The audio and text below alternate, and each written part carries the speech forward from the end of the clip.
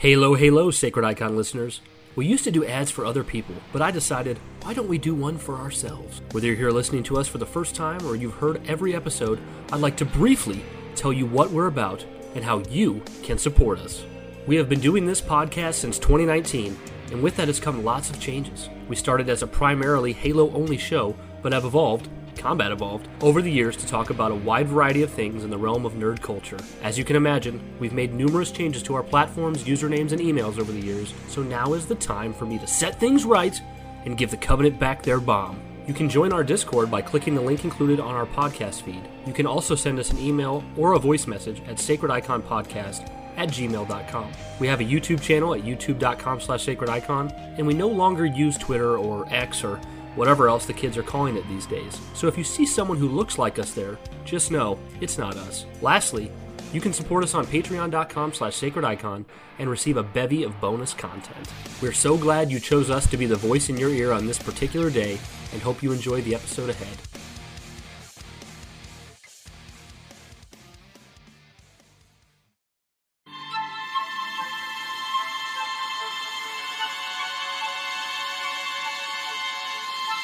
They let me pick. Did I ever tell you that? Choose whichever Spartan I wanted. You know me. I did my research, watched as you became the soldier we needed you to be. Like the others, you were strong and swift and brave. A natural leader. But you had something they didn't. Something no one saw but me. Can you guess? Luck.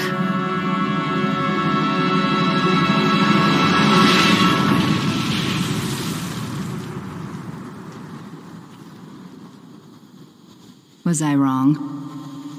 Game starts out, you say, oh, this is Starry Night. I've seen this before. I've seen this in the commercial, but this is not Starry Night. This is Chief, ass on fire on a metal piece of whatever. You crash land, you're like, oh, shit, he's dead. And even Sergeant Johnson's like, yeah, pick him up. Oh, no. Yeah, you're not. Why? He's not dead. And then you see Arbiter. I don't know if everyone's forgotten about this, but how hype it was when you started Halo 3 and you realized, like, I knew Arbiter should have been our friend. I knew he was going to be our friend. He's our friend. We're rolling as, and that's exactly what you do, right? You roll through the levels, you roll through the first levels with your new bud Arbiter, and you kick some ass, you save some buds, and then you've got a huge problem. I remember exactly what I thought when that flood-filled Covenant cruiser comes out of the portal. I was like, oh, shit. This is the worst possible thing that can happen. You stop the outbreak. You fly to the Ark. Does everyone remember how hype it was to go to the Ark for the first time? Like, that is how I would sum up Halo 3.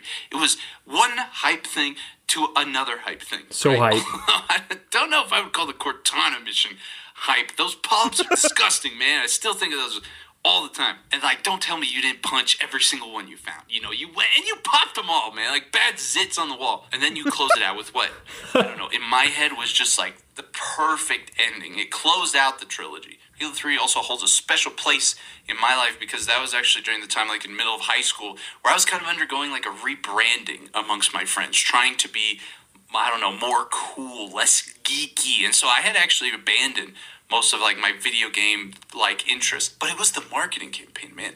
Those the Museum of Humanity, and then the Believe trailer, man. I don't know if I've ever been so emotional from a trailer, a marketing piece. It's like I was like Frodo in the spider's web, and like the marketing campaigns like Samwise Gamgee with the light, like plowing through, saving my ass. I mean, I don't know if I would say Halo 3 saved me, but it reached me at a time where a lot of the things that I previously loved weren't reaching me, And also, I'll be honest, I didn't beat the game on Legendary, so after the heroic ending, I was in a crisis for a while, man. I was like, oh shit, Chief, what happened to Chief? I want to say it was like a couple months until I finally found out about the Legendary ending, because I was too embarrassed to like say anything about it to my friends that liked Halo. It turned out all my friends loved Halo too, but finally one of them was like, no shit, dude, if you played the Legendary ending, there's this different ending, whatever, blah blah blah. And then I found out, like, aha, not done yet, baby. Anyway, what a game, what a time. And that's not even to say all the multiplayer memories, right? Does he usually mention me? Dude, That was our buddy. Hello, ladies and gentlemen. Shout out to our buddy Anthony Nicolosi for kicking this awesome, fun episode off here at the Sacred KO Icon Koala Podcast. Entertainment. That's right, a KO Koala Entertainment. I'm Jovial Joshi. That's Brian Arvett. And Brian, what are we here to talk about today, as per what Anthony Nicolosi just so beautifully put? We're going to talk about that sweet, sweet launch of Halo 3. What that was like. Sweet, beautiful, beautiful, nostalgic trip down memory lane. The marketing, the build-up, dude, it was unlike anything else. Anthony's already touched on it. It was just like this hype train beyond belief all the way to the game, and then the game itself was just like a hype train right to the end. And, you know, he mentioned how, like, he was trying to, like, kind of be cool and be cool in high school and stuff and, like, get away from his geeky stuff. But the thing I remember about this time, at least in my high school, I don't know about you, Josh, was when Halo 3 was coming out, everybody was talking about Halo 3. Like, the cool kids, the non-cool kids. I mean, it was just a phenomenon. It was so awesome. Yeah, it was a crazy time. I had moved, like, a little bit prior to that. It was so crazy. I had gotten Xbox Live in like 2006, so I got into Halo 2's online experience at the back end of its run. So then Halo 3 is getting ready to come out. I moved out to Iowa with my dad, so then I'm away from everybody. So then Xbox Live is like what's keeping me all together with everyone connected and everything, and all my friends are excited for this experience. So everything's coming down to this. Comes out September 25th. And my birthday is on the 29th, guys. So I had everything put in, all my hopes, my dreams, everything was put in to Halo 3. I'm talking like I had asked for the game for my birthday. I'd asked for the headset. Man, I still miss those wireless headsets. Those were so good. Man. Remember how tiny they were? Yeah, those were really cool. Man, there was just like, and I've touched on the story in the past, but I'll kind of be more elaborate now since it's on topic, but you know, I was a huge fan of Zelda growing up, and when Zelda Twilight Princess was announced, I started waiting for that game years before it came out. And then the Wii was announced, and I was like, okay, well, do I get the GameCube version of Twilight Princess or the Wii version? And I was like, I'm going to get the Wii version. I'm really excited for the Wii. And all through the year 2006, I was like, got to get the Wii, got to get Twilight Princess. And then one day, my buddy texts me, he's just like, yo, a trailer for Halo 3 dropped. And I'm like, hey, Halo 3? Okay. Oh, I gotta go check this out right now. And I went and I watched that original Halo 3 trailer. And the second I got done watching it, like my parents had known I was hyped for the Wii and Twilight Princess all this time. And the second that trailer dropped, I'm like, screw the Wii. I'm not getting the Wii anymore. I am going to start saving for an Xbox 360 so I can make sure I have Halo 3 next year. I still got Twilight Princess on my GameCube. Love that game. But it was all about Halo 3. It changed everything. And we're gonna get into that more as this podcast goes on. Josh, you have something to say? Yeah, I was gonna cut in and say that was actually, I think, a big selling point for the 360 because I feel like so many people have a story of them getting a 360 for Halo 3. Xbox doesn't start till the Halo comes out. That's how I see it. That's right, man. That's right. Justin, who's been on the show before, guys, my cousin Brian's friend, I remember he was saving up around that time just to get a 360. I mean, he was trying to do any bit of yard work. It didn't matter if he was getting a nickel. Like, this dude was trying to get every penny he could to get this console. It was just, that was it. You know what I mean? That was like the peak of like, for us at the time, it was like the peak of what we wanted to do in our lives was just get a 360, play Halo 3, you know? And it's crazy to think about, but now I look on that with fondness because I think like we all, wouldn't that be just amazing? Let's all live in the Shire and let's all just play Halo games together for the rest of our days. But yeah. Still to this day, man, hype. I've never been more hyped than I have for Halo 3. And I'm about to say something ridiculous, but I'll explain to you guys. I have never. I bet it's not going to sound ridiculous to me, though. Let's hear. Yeah, because Josh is pretty cool about that stuff. But Halo 3 is the most hyped I've ever been for anything in my life, even to this day. It was even more hype, like building up to my wedding day, and that's the part where it sounds like crazy. But let me explain to you guys. When I was waiting for Halo 3, I was 15 years old. So for me, I had all these unrealistic expectations. I'm not talking about just the game being good. I mean, I was so hyped for this game, I was expecting it to do nothing short of changing my entire outlook on life.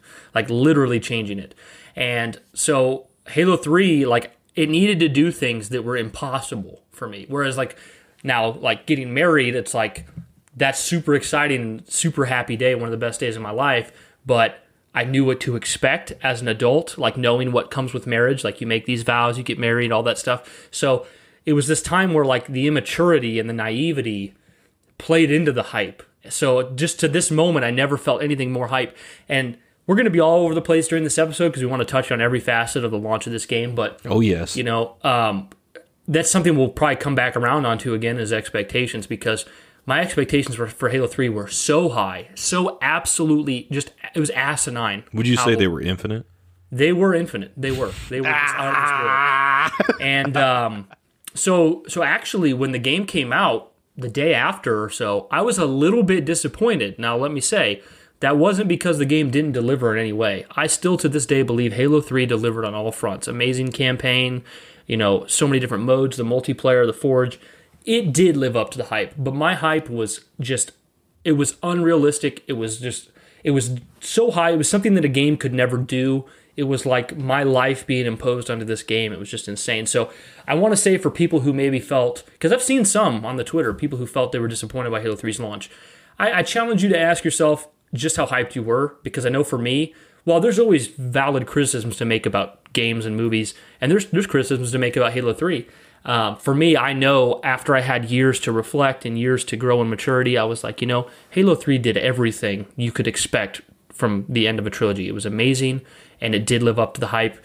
Just those expectations ran wild, man. Well, since we have so many positive things to say about this, why don't you tell me about some of the criticisms you had? I remember one of the things you always came back to when we would have discussions long before recording was that the graphics you felt were a little more cartoony, I think. Yeah, this is another example of like something I've been able to reflect on. So I had this really weird opinion when Halo 3 came out. I thought to myself, Halo 2's graphics looked more realistic.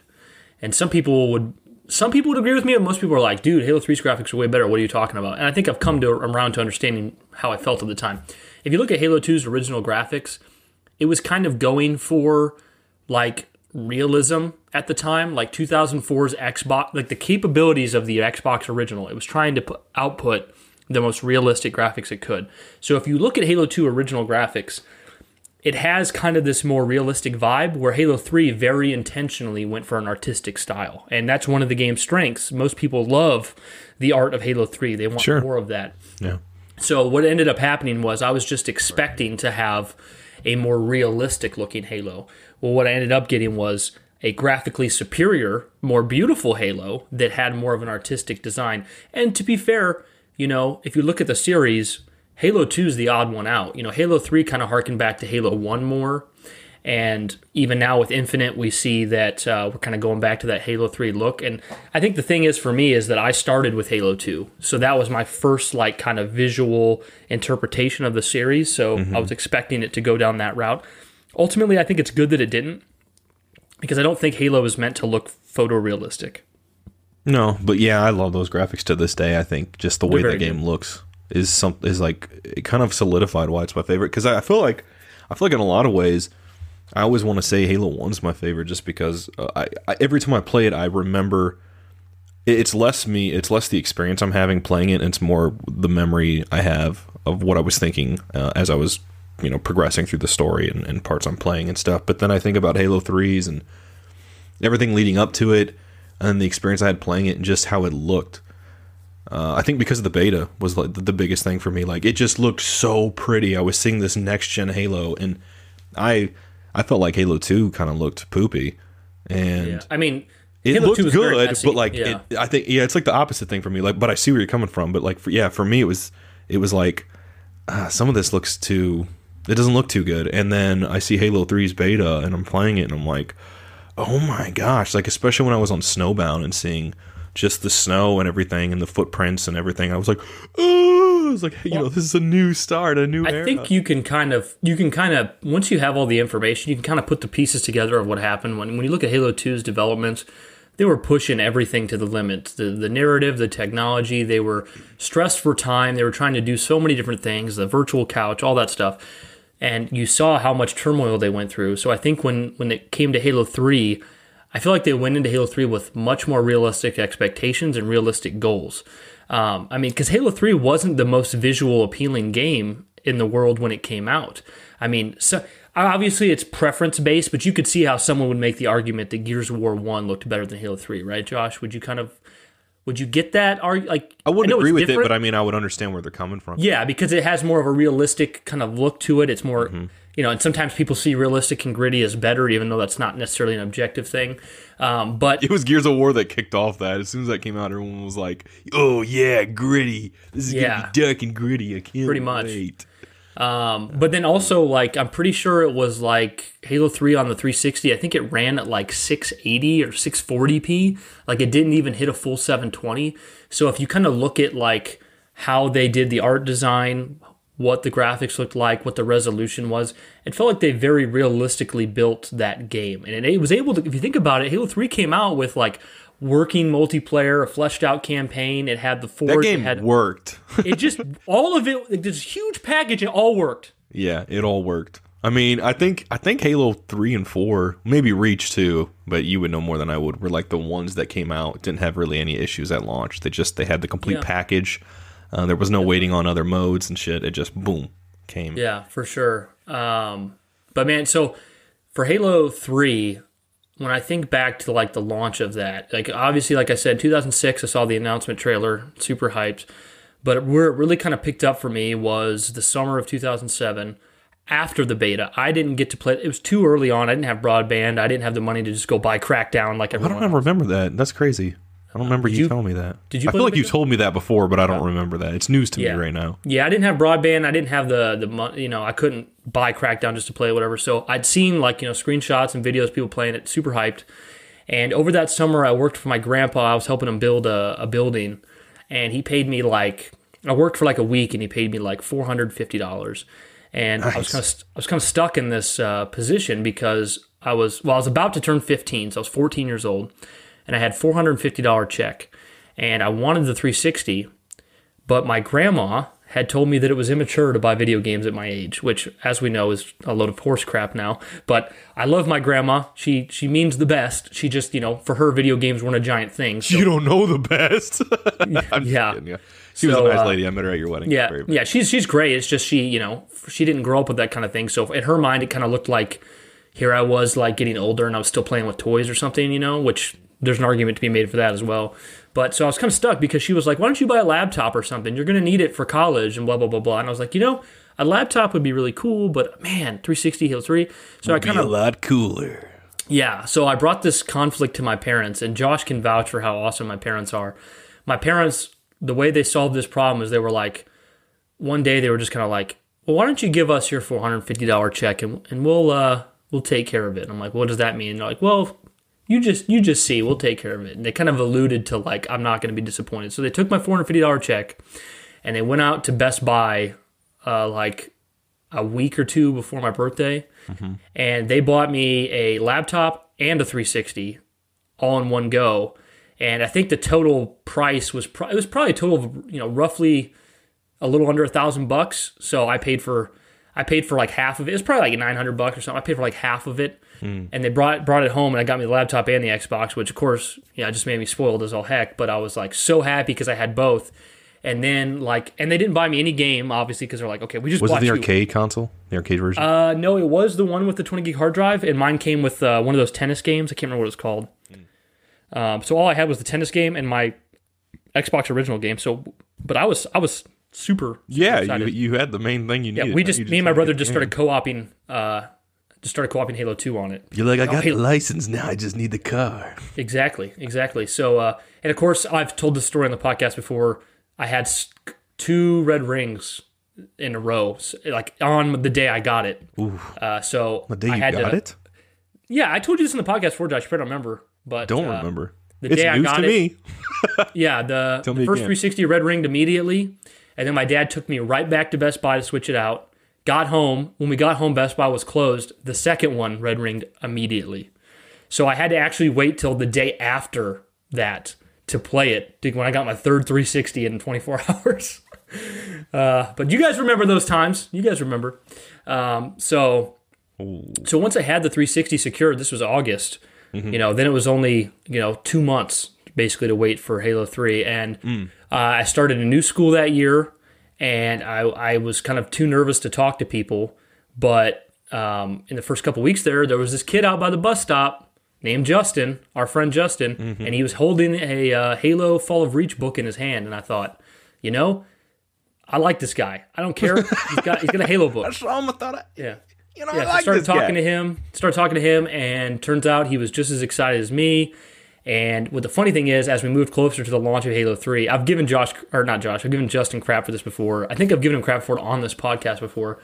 But he told me, like a week before Halo 3 came out, he was like, if you don't get to GameStop at least 12 hours before the game comes out, you will not be able to secure a copy. So I was like, Hey, that was so dude, much. That was so much fun though, because man, guys, I mean, Brian and I didn't know one another then, but you could feel this collective like euphoria where we're at. We lived. I mean, Brian, I live here still, but Brian doesn't anymore. But we live in an area, called the Quad Cities, basically, and everyone around this collective area was just hyped as all get out. Everyone around us that we knew was excited, And Brian, come to think of it, Justin probably even mentioned Brian to me, but I didn't know Brian then, so he didn't. We knew he of didn't each hold other, but we didn't know stock. each other. Yeah. So I mean, I don't know, but I'm gonna go back a bit. My experience of getting that 360, I told this on the podcast before too. You've already heard this before, Brian, but for our new listeners, I'm gonna tell the story again so we can regurgitate it. Yeah. So I had time. Yeah, I had my 360 in like 2000. I think it was sometime after Elder Scrolls Oblivion had come out, and I had gotten it. My dad got me it.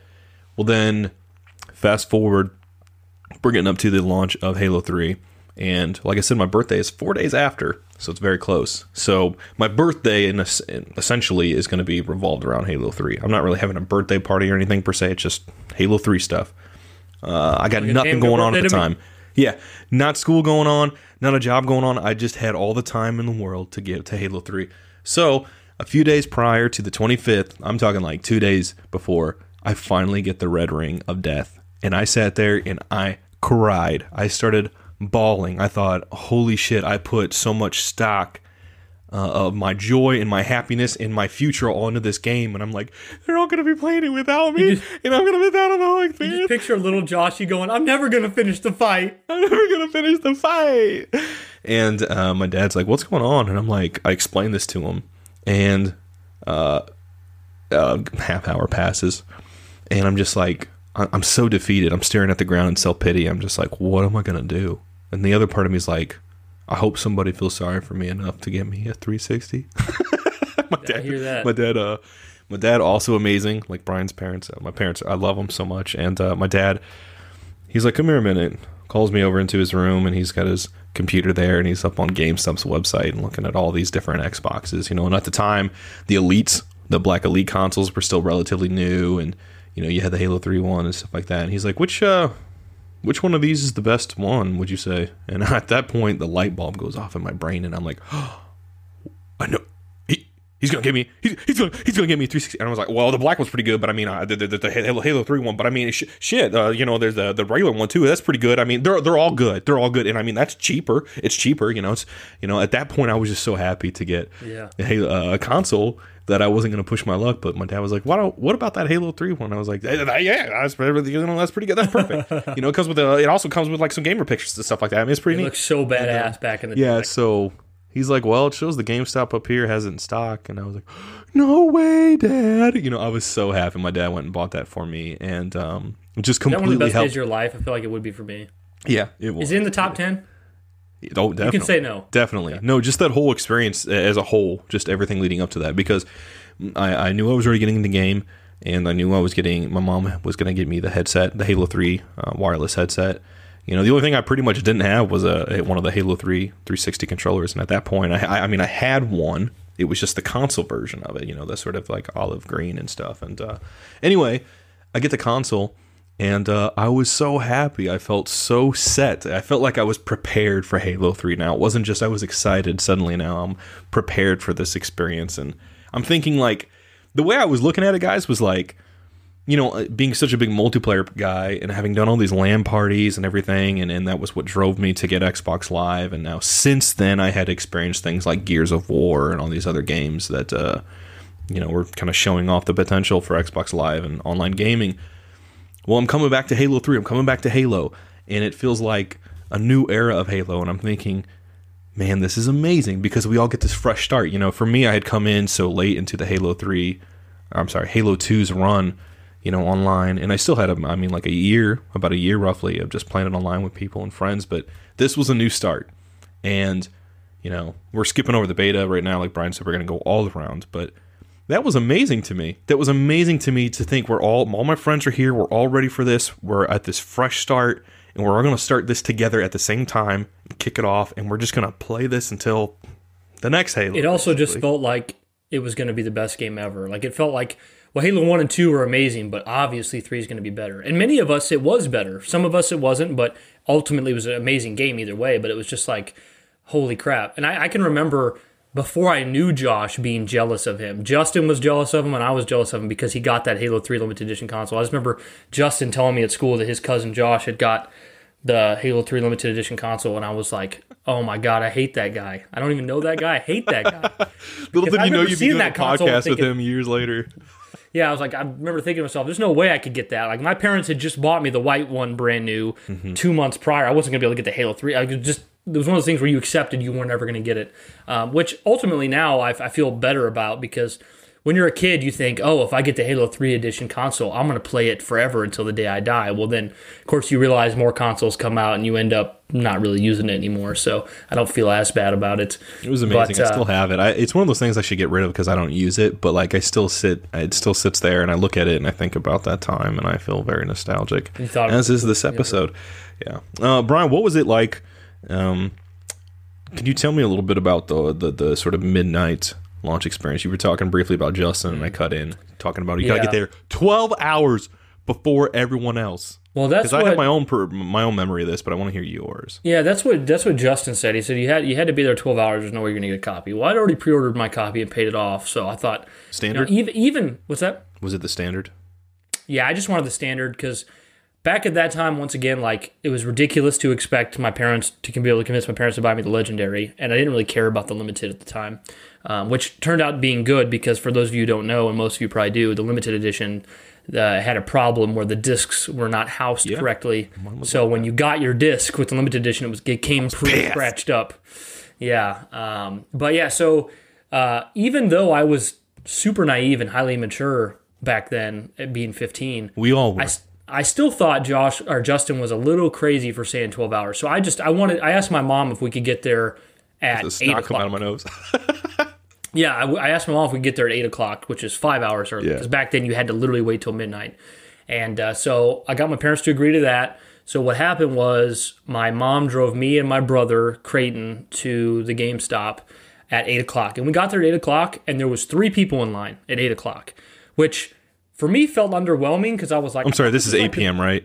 8 p.m., yeah. 8 p.m., so in my mind, I thought, okay, I'm kind of surprised. I thought this was the biggest thing ever. And my mom made some snide comment when we showed up. She's like, wow, big turnout, Bri.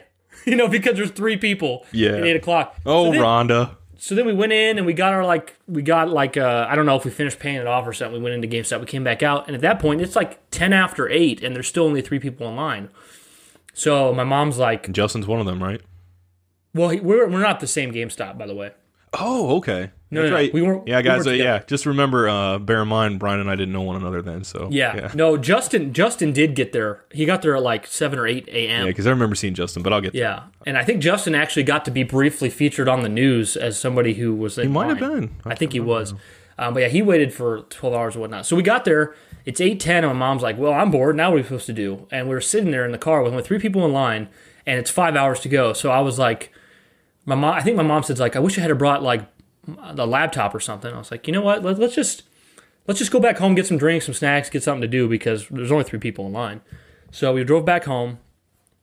I remember my mom got Real the quick, laptop. Brian, I'm sorry. How was Creighton? What was his hype like? He was so excited. He was just as hyped as me. But this was back at a time too where he didn't expect to get, like, back then, little Creighton, he wasn't expecting to get his own versions or copies or anything. I was the only one with the 360. I was the only one to get Halo 3. He was more like, it was more one of the situations where it's like, Brian, you have to let your brother play with you. You know what I mean?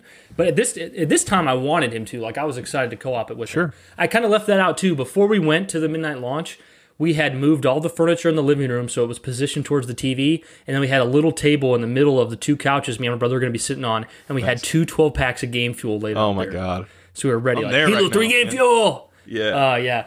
Halo 3 Game Fuel. So we had that all set up. But anyways, so it was like 8:10, and we're like, let's go back home and let's get some stuff. And we went back home, and I remember my mom and dad were obsessed with this video game back then. Probably most people here probably won't know what it is. It was called Bookworm. It was for the PC, and it was basically just this little, like, it was a game where you connect. It's kind of like similar to Scrabble, but not really. Like, you connected these tiles of letters to spell words, and, like, if you took too long to spell them, then you'd lose. So they would just play that for hours on end. So my mom got the laptop with Bookworm, so she could play that in the car while we waited outside in the cold for Halo 3, and then we got some snacks and stuff. So we came back. It was like a little after 9, and at that point, there was, like, 25 people online just an hour later. So it kind of, so it's like, of course, me, being obsessive, I'm like, holy shit, I got to get in line now. I'm going to, so Yeah. we went out in line immediately. So we were probably like 25, 30 people back, and it was already starting to wrap around the building. And my mom was like, oh, wow, there is a decent turnout. Well, then, as time went on, eventually the line was so long, it was wrapped all the way around the building, like turning each corner, like, 100 plus people. And my mom was like, wow, they weren't kidding. This is big. And the GameStop guys were coming out and they were giving away free stuff. Like I think I did get, if I remember, I think I got Swag. Yeah, I think I got a white T-shirt. Yeah, I think I got a white T-shirt that said Xbox 360 on it. It wasn't Halo themed. They were giving out. They were showing like. Please enjoy your extra large or whatever size it Yeah. was. 100% cotton white Yeah. T-shirt that just says Xbox. Pretty much. They were giving out stuff, and we were just so hyped waiting in line. And then, of course, right at midnight, my mom got in line, so because I was 15, so she had to show her license to get the game because it was rated M. And then we drive all the way home, super excited, finally have Halo 3 in our hands, and I walk inside the door, and Smart guys. my brother will never forgive me for this. We walk inside, and I'm like, before I start playing this game, I feel really dirty. I feel kind of greasy. I need to take a shower first. And my brother just looks at me like, you have to be joking. Are you insane? I'm like, no, I got to take a shower first.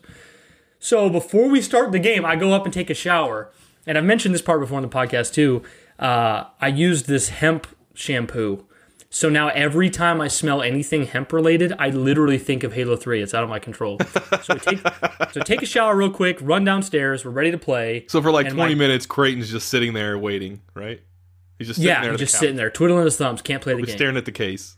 Yeah, and then and my dad's still awake, and my dad asked my mom, he's like, well, was it a big deal? And my mom was like, yeah, they weren't wrong. There was a lot of people there, and my dad's like, okay. So my dad's like standing there in his underwear waiting for us to start the game so he can see what it's all about. And of course, we start up the game, and the Starry Night plays, and all that stuff, and the opening cutscene, and once we get into gameplay, my dad watches like a minute or two, he's like, all right, cool, well, going to bed. Like Well, see you later. So, and then me and Creighton played, I think we played till, let's see, which mission is that? I think we played all the way to the Ark, maybe. And then we went in to do some multiplayer, and then Creighton was so tired he went to sleep. And I was like, I got to see how the story resolves. So I just kept playing. Yeah. And I played from the Ark on, which doesn't sound like Creighton's that. just like, I'm going to bed. You're like, that's fine. I'm just going to keep playing. Keep playing. Like, that sounds cool. Let me know how that goes. Yeah. Creighton ended up waking up at like 7 a.m. And as he woke up, I was like finishing the Warthog run at the end. Yeah, finishing the fight and watching the end. And I got to the end credit, or I got to the end of the game, and it made it look like Chief died. And I'm like, this is not how they're going to end this. Please, God, no. Of course, after the credits, you got to the final cutscene. And, then like, my parents let us skip school for that one day, which was so cool. But, like, once I finished that game, it was probably, like, 8 or so in the morning. I hadn't slept, and I drank a bunch of Game Fuel and stuff. I felt really crappy, and I slept, like, all day. And then when I woke up, it was, like, 7 p.m., but I had to go to school the next morning, so my sleep was brutal. It was all screwed up. But, hey, that's what you get for it. So that was kind of my launch experience. I've never felt hyped that much in my life. And like I said, there was a little bit of like, what's that? I was gonna say, I wanted you to actually talk a little bit more. What was it like the moment? Okay, so you've beaten the game, you're getting ready to go to bed. Are you feeling like, well, that's it? Are you feeling like, oh, I can't wait to get up and play more? Where you at? Well, it was because you felt a little disappointed too. I was a little disappointed only because my expectations were so ridiculously high. I mean, but it did do a great job. I ultimately, like, I kind of went to sleep, like, because there's some level of which, like, this is something you waited for so long and your expectations were so high. Once it was over, it just felt kind of unreal, because it's like, how can this thing that I've waited for so long be over? So I went to sleep. The consume era of Brian was born. Yeah. So, but I went to sleep. I hate to say it, but I think I did go to sleep a little disappointed. But it wasn't like colossal disappointment. It was like just like a wow. I thought this game would be an 18 out of 10, and it was only a 9. You know what I mean? Like it was just. And then of course it was hard to like. I had to get my sleep schedule back on. But then it was like get home from school, hop online, and like I remember like the first day back from school, me and Justin were on Valhalla. And I like got in a mongoose, and then Justin picked up a Spartan laser, and he got on the back of the mongoose, and we were just like driving around, and he was shooting, and I was like, "This is the best Halo ever!" You know? So it was amazing. Josh, before we, because it kind of segue out of me talking about that, let's go ahead and I think I'm gonna let's hear a little bit of that Starry Night trailer that everybody knows. So we'll play a little bit of that right now. Yeah, let's do it. You ever wonder what's up there? Like what? Maybe someone up there was wondering what it's like here. I guess. Do you think we'll ever meet them? I hope so. Don't you?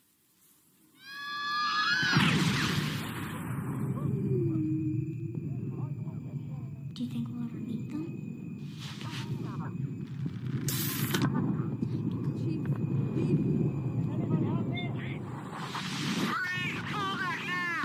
Any sign of the chief?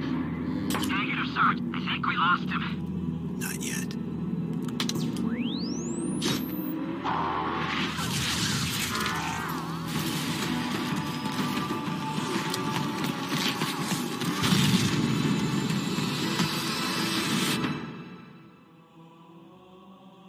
Man, dude, when I first saw that Starry Night trailer, dude, it was just unbelievable, because you start with those two kids in the grass and they're talking, you're like, what is this trailer?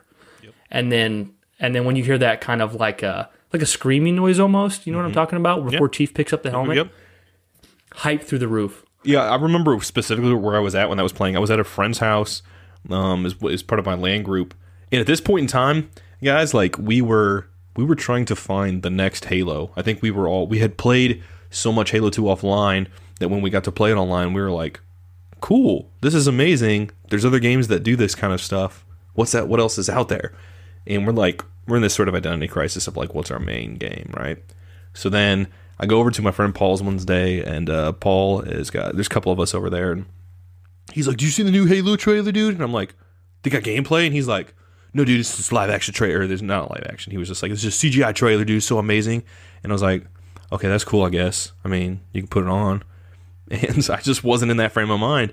And then he puts it on, and suddenly, like, it's kind of like what Brian mentioned earlier with him. Like, I had this moment where, like, suddenly, you know, you go into something one day, and you're into something else, and you're on a different track, frame of mind, and stuff like that, and suddenly this thing completely shifts you. And then from that point on, after that trailer, I'm like, Halo, Halo, Halo, I'm ready for Halo 3. That kind of kicked off my Halo 3 hype, I think, that moment, getting to see that trailer. Let's go into, this is the coolest thing that Halo 3 ever did for Josh and I. I'm going to make this, some of you know this already, but the coolest thing Halo 3 ever did is it started the Sacred Icon podcast. It did. The reason that Josh and I started a podcast 12 years after Halo 3 came out is because of Halo 3. Some of you may have heard the story already, but I'm going to tell it again. I think it's a good one, and I don't know if everybody's heard it, but basically, go back to 2019. It was September 25th, that 12-year anniversary of Halo 3, and I say me and we were both on the same page by the time we came around to Sacred Icon, but it kind of started with me just like, I was feeling so emotional. First year of my life, I've been married, and like I moved away, so I like, it almost kind of like, that kind of symbolized how much more quote unquote adulty my life was as compared to when Halo 3 came out. And I was just filled with emotion. I could feel myself tearing up on Halo 3's 12-year anniversary, because I was just like, this game means so much to me, the friends I've made, just that hype, it's just unparalleled. And I just felt like, man, I got to do something with all this excitement, all this hype. And, to kind of gloss over some details, so I don't need to get on all of it again. Basically, right. me and Josh ended up talking, and it led to the starting of this podcast. It led to the beginning of Sacred Icon, because Josh and I had so much nostalgia, so much emotion and love for the series. And Halo 3 was the apex, kind of the climax, the highest moment of Halo in our lives, where everything just was, that was its because our highest highs as friends was always revolved around Halo. We had plenty of other things we experienced together, numerous things, and sometimes those things were more exciting than Halo, but Halo was that constant that we always came back to. We're talking about like Creighton's bachelor party was a Halo LAN party. We're talking about Brian's sort of bachelor party was a Halo LAN party, and stuff like that. And we always had these big events that we did this stuff at, and it was cool because before Brian's wedding, the last Halo LAN party we got to do was at our friend Kyle's house, and there with his wife and the dogs and stuff like that, and everyone came over. There's a couple people I knew, a couple people I didn't know, and it was an amazing experience. So if you think about that, guys, this is like, fast forward a couple months after Brian's now been married, and it's just hitting us like, damn. Like it almost, there's that sense of sadness where it's like, it feels like those days are over. Yeah. And we've talked about it before too, is like Josh and I have been like, I won't say like closer friends, but friends who talk more often or who spend more time together since we started the podcast. Because this is a constant, it's weekly, but it's also kind of like every day, like, Sacred Icon. So yeah, we usually, even if it's just a text, we usually communicate at least once a day. So and I think when people look back at this podcast, when people look back at when we started, they'll probably think that it had something to do with Outpost Discovery or Halo Infinite. And as much as I wouldn't mind admitting if that's kind of why we started, it actually had nothing to do with that. I mean, when we started, it was because of our nostalgia for those old Halo days. Even though we liked the new Halo stuff, it was kind of just like reminiscing back to those times, and that's why we started the podcast. It wasn't because of Halo Infinite. Yeah, it was that. And so it was weird for me because on the flip side, I was in this similar position, except a little different because, being a single dude and, I'm trying to think what I was at the time. I don't know, 30. I don't know. Yeah. But I'm 32 now. But anyway, so I'm at that point in time. And some of you guys, some of you girls listening, know what it's like. You're nostalgic for something, and you used to have maybe a group or a posse or something that was all collectively excited, and then everyone kind of either starts to move away into these different pockets, or you move on with your life, or they move on. And for me, it was like, okay, this is now, 30 people are a lot of people are starting to settle down. Not all of them. A lot of them already have kids and stuff like that. So those high school days, when it seemed like we had all the time in the world, are just becoming slimmer to none. Even being single, I wasn't having as much time for that. So, you get to that point, and I'm the anniversary is there, and I'm thinking, man, I would constantly go through these waves of nostalgia, these sort of renaissance moments where I would just listen to the soundtracks, and I would think about, all the memories I had, and I'm thinking about it in a way that this feels like it's done. And I'm always open to it happening in the future, but, Brian's, the last LAN party we did for his bachelor party was very much, in essence, even though it wasn't like officially that by any means, it was kind of like, it's something we didn't say, but we kind of felt that we knew as fact, like a hurrah. That it was like their last hurrah.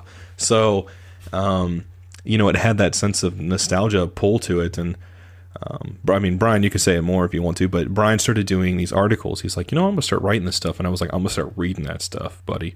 And it was awesome to read him talking about that because I always just love listening to Brian talk about that stuff. And then, I don't know. I think I did it. It could have been Brian, but I think I suggested we should do a podcast maybe. Yeah, I he think was like, Josh I've been kind of first. thinking about that myself. And then, yeah, here we are.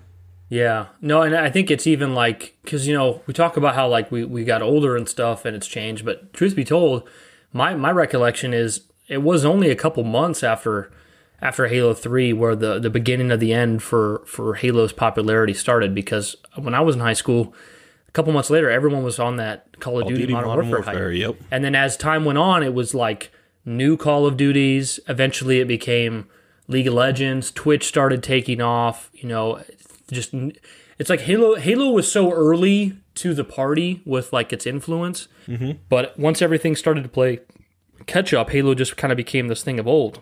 And I think even today we're still seeing that where Yeah, it's like a lot of you guys, like tabletop players, will probably know what I'm talking about. It's like, you know, Critical Role really kicked off the sort of like let's play of Dungeons and Dragons and stuff like that for people out there who want to like watch that type of stuff.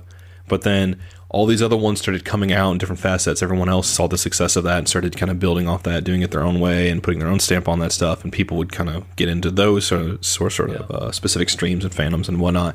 But like you always have that mainstay that one you come back to. And I think for a lot of people, like that's Critical Role. For us with gaming, it's like that's Halo. I play all these other games.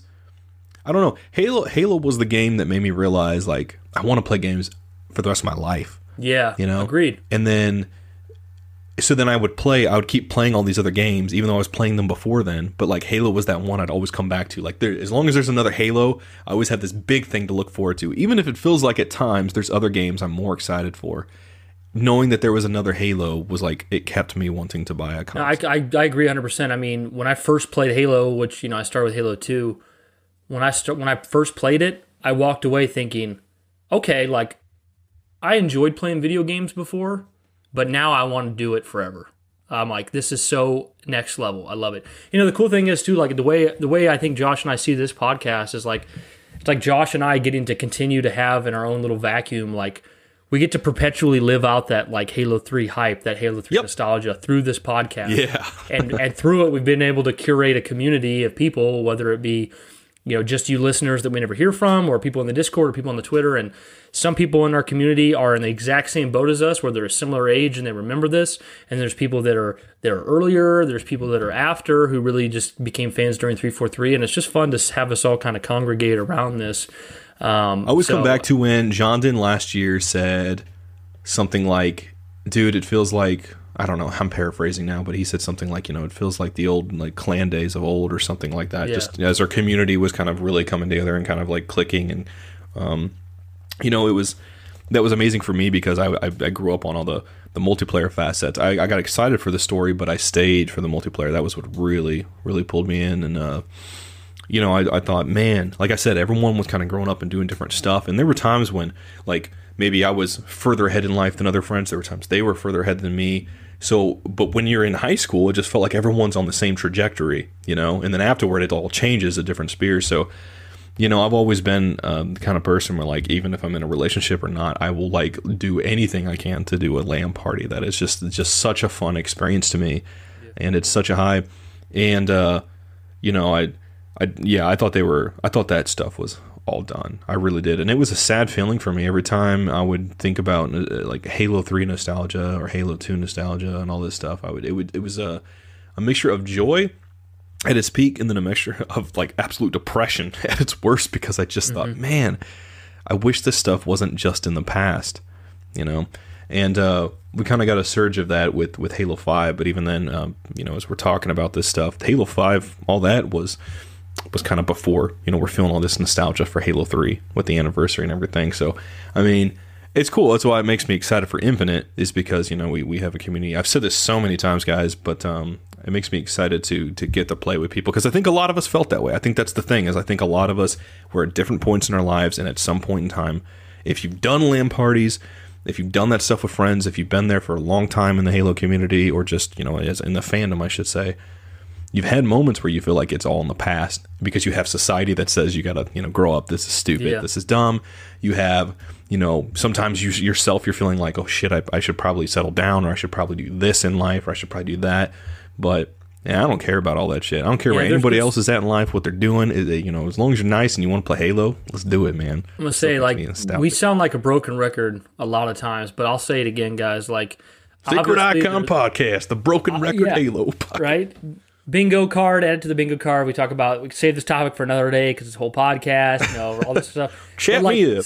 Seriously, guys, like, you know, obviously there's something to be said for, you know, you should be a responsible person. You should take care of yourself in your adulthood. You should make wise decisions. But having said all that, if you love Halo 3, if you love Halo in general, this is a passion of yours, don't ever feel embarrassed for that. Like, wear it on your sleeve. It's awesome.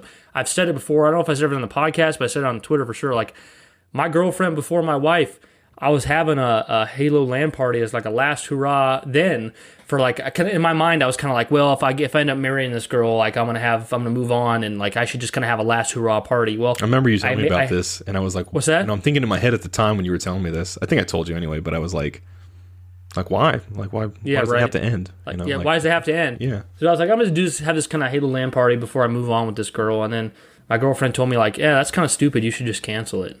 And I was like, wow, ouch. Like, that hurt. Damn. Of course, it didn't work out with that girl, and for good reason, you know? If she comes between you and Halo, you know? But no, more than just that. X's are X's for a reason, yeah. For sure. Josh, you ready for a voice clip? Hell yeah.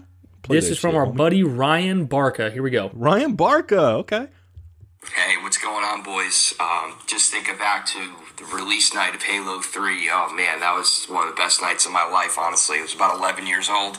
Me and a few buddies, we got it. You know, we're up all night playing the campaign. And one moment that stuck out so well was when we were playing the Covenant after you destroy the AA Wraith and you're going up the hill and you got the Mongoose and the Warthog going. And yeah.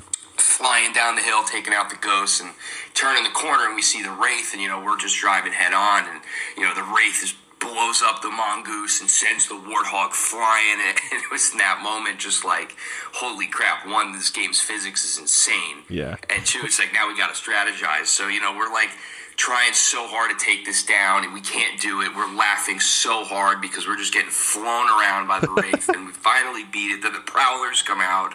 Man, it was just so funny, just like getting thrown around like that. And that's like when we all knew, okay, like this game's great. Like we just spent an hour getting our asses kicked, and this was hilarious. And, you know, going from there, like obviously them jumping into like custom games and stuff after that, and matchmaking, just like never really had that experience in a video game before. I was a little late to Halo 2, and just the way it brought my school together, like there were people like in my school that I wouldn't necessarily talk to, but like we would jump all on Halo 3 in a party of 16.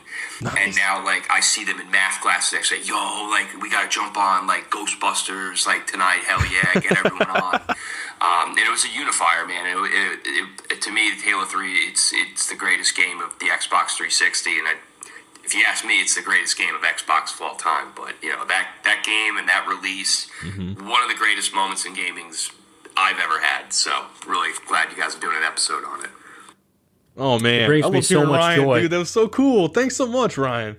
It brings me so much joy to just hear him talking about that. And he talks about how, like, they're just laughing hysterically. And we can all relate to one of those moments in Halo where we're just having so much fun or something so silly's happening, we're laughing hysterically, and you know in the back of your mind it's not as funny as how hard you're laughing, but just because you're so caught up in it, you're laughing that hard, and it's an amazing feeling. Yeah, dude, it makes Ryan, me feel thanks good. so much. You just triggered so much nostalgia for me, dude. All the stuff you were talking about where you guys are trying to, you know, you're just trying to set up for the next session, basically, and talking about playing Ghostbusters and all that stuff. Man, that brings me back so much.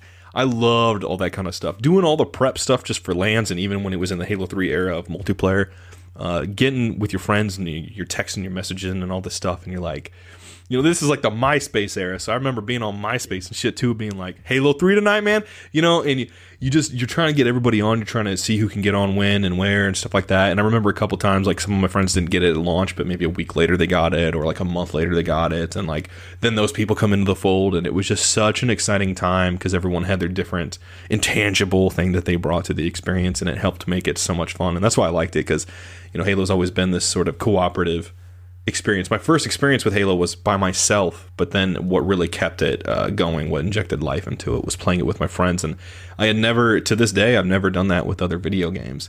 So Halo is really special in that regard. And I agree with you, man. Hey, I think Halo 3 is probably the best thing Xbox has ever done. I mean, in a lot of ways, I can see how Halo 2 holds that, and other games may too, but I think just considering the peak, it was like Xbox as a brand, as a word, Halo as a brand, as a word, Bungie, all of it, entered a whole new sphere of just discourse for people who didn't know what it was. It's like what I always say about Michael Jordan. People who didn't play basketball, never saw a game in their life, they knew who Michael Jordan was.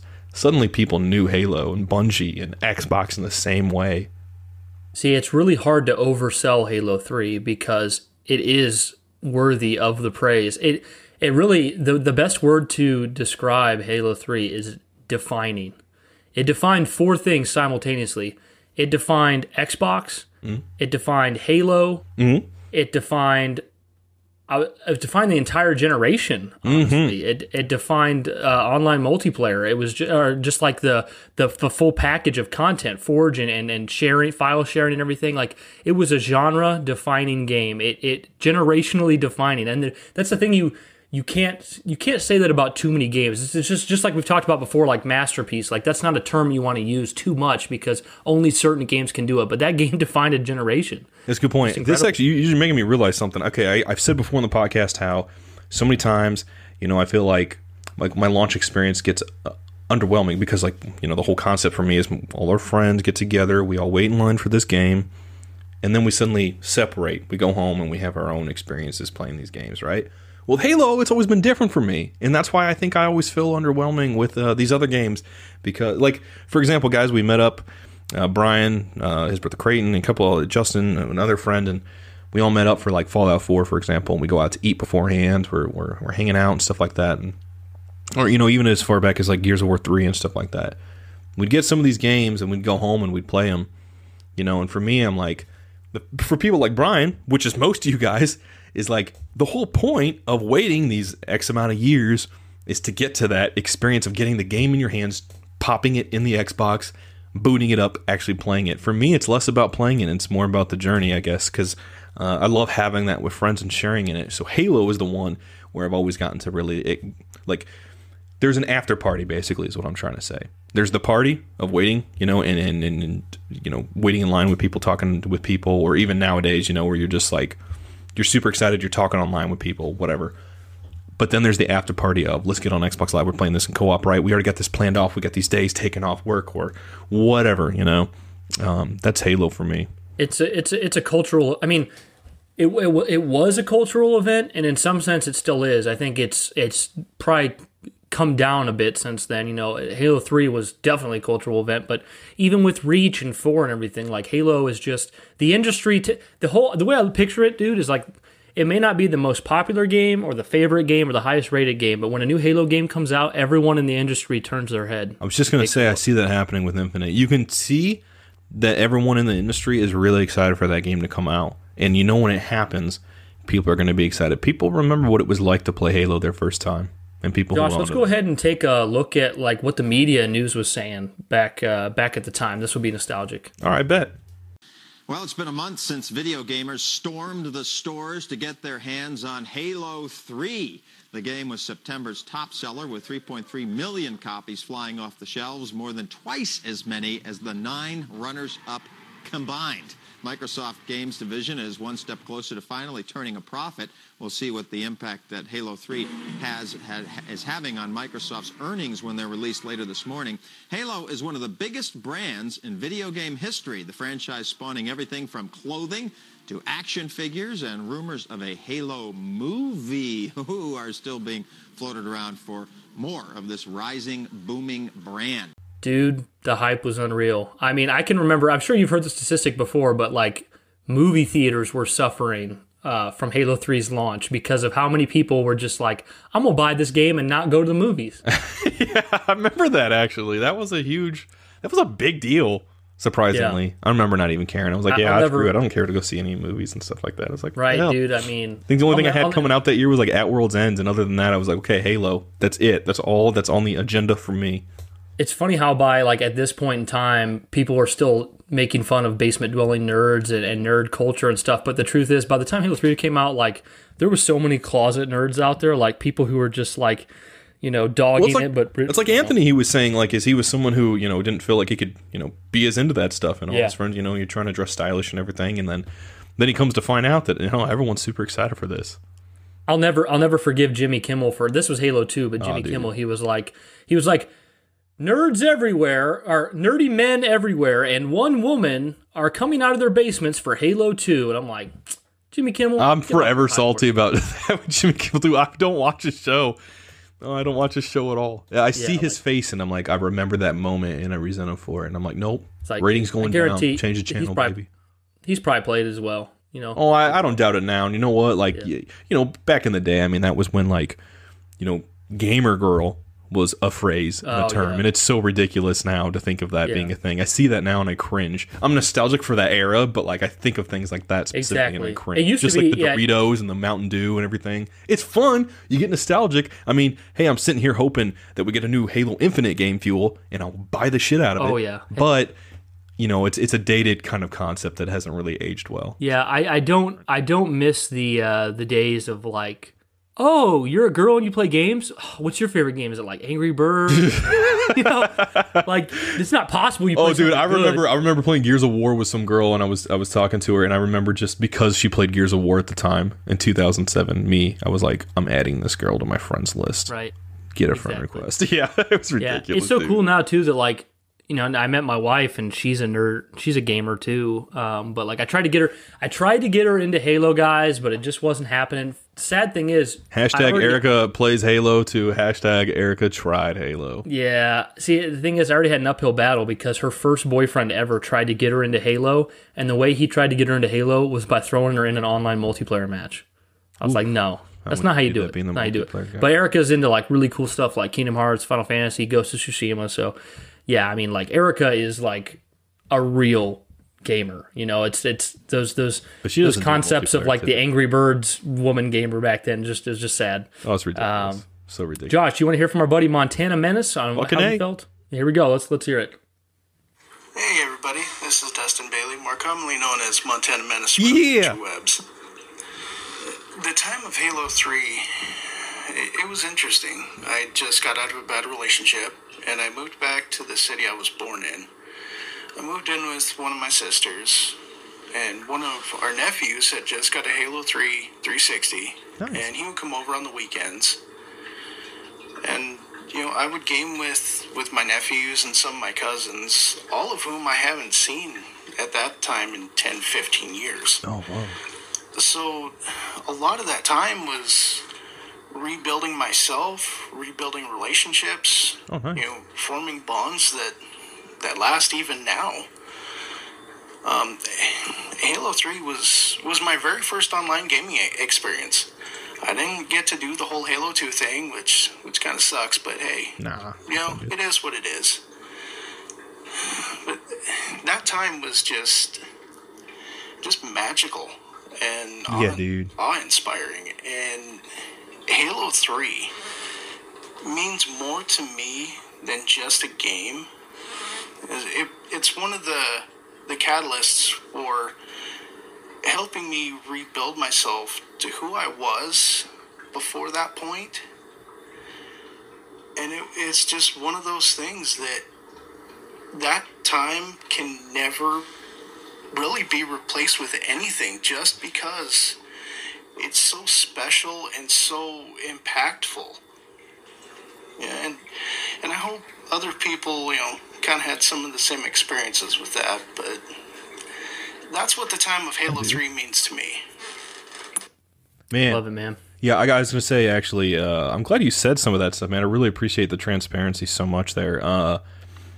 When Brian had before his wedding, I was a year out of a bad relationship, and it was still kind of one of those things where you're still going through those moments where you think about the person and all that kind of stuff. You still have those moments, and getting to do those LAN parties again with Brian was like so much fun, because you know when you get out of a relationship and stuff like that, you want to, you know, one of the healthiest things to do is to do things that you didn't really get to do with that person. You know, you didn't get to do while being with that person and stuff like that. And I got to do that stuff regardless, but it was just good to kind of like do that kind of stuff instead of sitting there in the room, for me, you know, being by myself and everything like that, and then kind of mulling and ruminating and all that.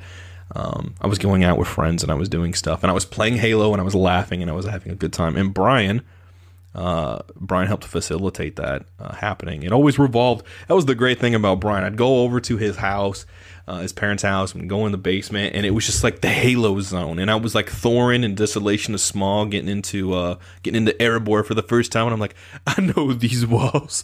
And it was just it was when we got into that room, Brian always had it like dimly lit. I don't recall the lights ever being on the screens that are illuminating us were the only sunshine we had. And, we sat in there playing games and having all these conversations about relationships and things that didn't have anything to do with video games. But, we'd play things like Halo and other stuff, and it always kind of revolved around that. Yeah. So go ahead. I think it's ridiculous that we, so oftentimes people are chastised or try to separate emotion from video games because it's quote unquote cringe or bad. But, it's all, like I've said before, it's all situational, and most people know what's healthy for them at their core if they really think about it. I mean, there is such thing as too much of a good thing, and there's also truth to there is more to life than video games, or there is more to life than a game. I believe there's truth in those statements. No, there's not. I would stand by those statements, but at the same time, it shouldn't be underplayed how important a game can mean to you, what it's done for you, how it's helped you emotionally. Yeah, a lot of that stuff is good for mental health too. It's brought people together in relationships, in marriage, and friendships. I mean, it's saved people's lives. I think some people, speaking of which, in Halo 3's Forge, because of that, I think some guy proposed, did a marry me with all the weapons and stuff like that. Sounds I think right. There was something like that. So and dude, what you said about with your nephews and everything playing. Just a quick side tangent, buddy. I relate so much. Every Thanksgiving, before my grandma passed away, I would bring over my PlayStation 2 and I would play. I was such a big wrestling fan back then that I would bring over, like the SmackDown vs. Raw and all that stuff, and we'd play Royal Rumbles. It was kind of a big house, but because we had so many people on all the tables, I mean, we did Thanksgiving big. I've never, it's weird, it's one of those things as a kid you expect. I mean, I'm again another side tangent, but you expect things, you experience things a certain way within your family, and because you're so young and naive, you expect every family to kind of be like that, and then you go and experience some of that stuff, and you're like, this isn't as big, or this is way bigger and stuff like that. Well, I've never seen a Thanksgiving as big as my grandma did it up, so we didn't have too much room. It was cramped, and we would sneak in the back, find a TV every year, and just try to hide away from all the adults who wanted us to help put the food together, put it out there, and we would just play video games. And I have so many fun memories of us doing that with games like Gears of War 2, as well. So, and I relate to that so much. I love that message. Yeah, I can just, Josh mentioned it briefly on a podcast before, but this is just one of many examples. I remember Josh and I were out eating at place called Pizza Ranch, and we were just talking about Halo, and off to the corner side table there's a random person, and you can kind of see in your peripheral his face just kind of start to perk up, his eyes to brighten, he's like a smirk on his face. He gets a glisten in his eye. And he's like, you guys talking about Halo? And he's like, oh man, Halo 2 meant this much to me, Halo 3 meant this much to me, and you can just see how you can tell this particular guy, it seemed like, that was a thing of the past for him, whether intentionally or unintentionally, and it's just the memories that brings out, and I can also think in regards to emotion and stuff. I remember, it's not just Halo, of course we're talking about Halo right now, but just the way games can make you feel so much better. I remember being, months and months after breaking up with my girlfriend before my wife, my brother bought me a Switch with Breath of the Wild, and just playing Breath of the Wild was just this therapeutic experience of I'm lost in this world, and it's fun, and it's exciting, and it's almost I want to have someone. I wish it didn't end that way, but damn, it feels good right now playing this game. Well, yeah, because there's sometimes where it's it's really you're going through that, what you just said or what Montana Menace said, and it's depressing to play video games. You almost feel like you can't, you almost feel like you're doing worse off or something. Yeah. Then there's other times it really helps. And it sounds like that time really helped him. And I can think of times when it really helped me. Every time I think of BioShock Infinite, Brian, I remember that being a game that didn't work for you at the time because of that. It was new and everything, and you were just, going through a rough time. And having some girl problems, and I just could not enjoy it, So yeah. I think it's another thing too, is sometimes you're so emotional you can enjoy a game. So when you can, it's let's revel in how good it feels to play. Yeah, it's good. I mean, that's the whole point of escapism in the I forget the phrasing of it, but just the heroes. The fact that you get to be a hero, you get to feel that. Yeah, you get to put yourself in their shoes. Yeah. Josh, you want to hear from, I don't know if he's in our Discord or community, I don't know, but his name's Bryce Summerhaze. Well, let's hear from him. If you are, but you're listening to this, let us know. Yeah, let's hear what he has to say. Yeah, absolutely. Halo 3 was such a wonderful, incredible time in my life. That was the start of everything. That's when I could say that I became a gamer. This guy sounds like Ben Wyatt from Parks and Rec. More online play. That's when I started to really come to love all of the campaigns and stories of the games that I was playing. I remember how explosive the ending of the Halo 3 campaign was. I remember how explosive it was, and I remember I would just bask in the satisfaction of completing the game, and then I just lay there on the couch listening to the main menu music. Never Forget was one of my favorites, and I would just fall asleep. Listening to the music, basking in the satisfaction of playing such an incredible game. It was the start of my journey into gaming and now streaming. It was really the start of everything. Oh, dude, that's beautiful. Did you guys say anything? I was gonna say He sounds just like Ben Wyatt from Parks and Rec. I felt like I was listening to I love Ben Wyatt. I love Ben Wyatt. I love Parks and Rec. But dude, I made sure to sneak in one. I think it was Never Forget. I managed to sneak in one track from Halo into my wedding playlist because I just wanted to say it was there. Yeah. I think it was Never Forget. But dude, that's a thing in itself. Like, there we go. Bingo card. That's a podcast in itself. Halo menus. Yep. The way those menus with their music and the visuals, they pulled you in right away. That's the nostalgia factor right there. That's the face of the nostalgia. You felt like you were playing the game before you had started it. Like, just being in the menu, you're like, what am I doing right now? I'm playing Halo. You know that part from Spider-Man 3 when Harry Osborn gets super injured, he sees Peter again, he's like, I know that face.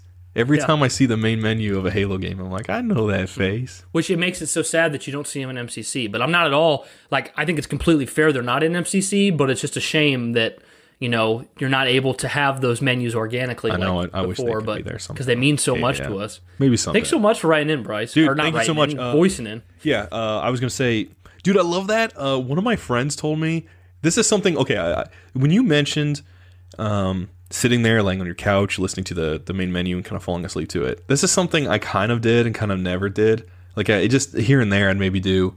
Well, I'm talking to one of my friends after Sea of Thieves comes out at work one night, and he's like telling me how sometimes while he's at work, he would sit there and just close his eyes for like 5-10 seconds and just picture himself in first person as if he's in the game, you know, he's there, and just listening to the water and the waves and everything.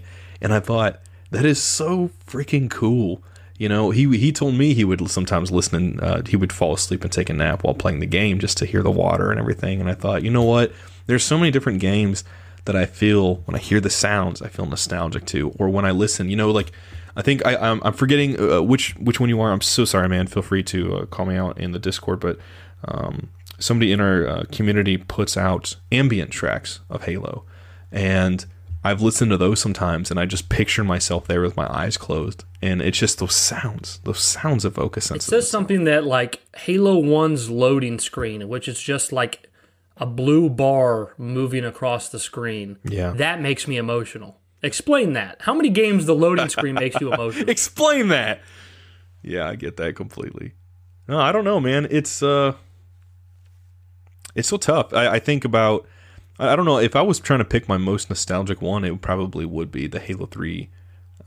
No, probably Halo 2s. It's Halo 2s. I gotta say Halo 2. But Halo 3 probably would be the beta one. The one where it had like Valhalla, you know, in the background and stuff like that. That's another thing, guys. I gotta say, like, the beta experience was amazing for me because, you know, the first time, you know, Halo had ever done something like that. First time I ever got to participate in something like that. Brian said it, I think, in the last episode we did with Alex, that, you know, betas used to be such a big thing, whereas they're more common practice now, and they're not necessarily, you know, for a beta as much as they really advertise it for that. It's more like promotion, you know, and stuff. Yeah. And it really, you know, I don't even know if it was, you know, factually or not, but I didn't care. It was an amazing experience. I was like, I don't give a crap about Crackdown, but I will. For younger listeners, like, you might think a beta is more common, because it is commonplace now, but there being a beta for Halo 3 was a big deal. Like, it was a big deal. I think for most of us, we had never, ever played a beta ever. Like, that was the beginning. Yep. So all you had to do is, you know, get a copy of Crackdown. And I remember even being unsure if it would work if you just rented it. I wasn't sure how all that stuff functioned, if you needed some code or, you know, whatever. So I ended up renting it, and I play it. And it worked, and it was beautiful. Just being able to play on Valhalla and see how the battle rifle worked different, and all these different weapons and snowbound, and I was so ready. That was like, I could see on the horizon the cusp of what was to come, and it made me so excited using things like the Spartan Laser. I think to this day, the Spartan Laser is my favorite weapon. I am the most accurate with that weapon than I am with any weapon in a video game. I feel like I could hit anybody at any point, in any angle, wherever they're going. I was so accurate with that. And maybe that's part of my own bias for loving it, but I loved it. I loved get on Valhalla and you're going on the man cannon for the first time. Sometimes it was just fun just to go on the man cannon, just to do it. I remember when they first showed off the man cannon like that. It's hard to remember that used to not. That was a new feature. Yeah. When they first showed it off, I was like, "Holy shit! This is going to be the best game ever! A cannon that launches you." Yep. Like I just couldn't believe it. I thought that was so amazing. And also, I also forget just how much my hype was based around that freaking bubble shield too, because I just thought that bubble shield seems like the coolest shit ever. It kind of reminded me of Buzz Lightyear from Toy Story 2. Hell yeah! Remember when he had that belt and stuff? We made the bubble around him. I remember that. Oh, so cool. Dude, it was a good time because that's what I loved about the beta was like, okay, I'm launching off the man cannon. I know the Spartan Laser's up there. I'm trying to get up there in top mid. You have the turret on the right side. You know, if you're going out the way I'm talking, you have the Crash Pelican on the left and stuff like that. You have the side passages, you have the Warthogs, you know, and all this stuff. Well, everyone at this point in time, you know, I can feel this as I'm going off the man cannon. I can just remember, you know, everyone. You didn't have to talk to these people to know that everyone was freaking excited. And suddenly, like, someone drops the bubble shield and you see it deployed for the first time, and you're like, oh shit! You know, you're freaking out because you're like, I don't know how to like. Just completely changes my dynamic of what I was going to do. Like, how do I do this now? And he's like, he's staying in there. Do I go after him? How long does that thing even last? What's the timer? You know, and all this push and pull. And then suddenly, you know, you're right out there with friends on a Warthog and you didn't know there's a trip mine on the map and someone drops that trip mine or you just run over it and you're like, what just happened? You know, and you're freaking out and you can rip the turret off and it goes in third person. You're like, my Spartan looks so pretty, you know, so handsome.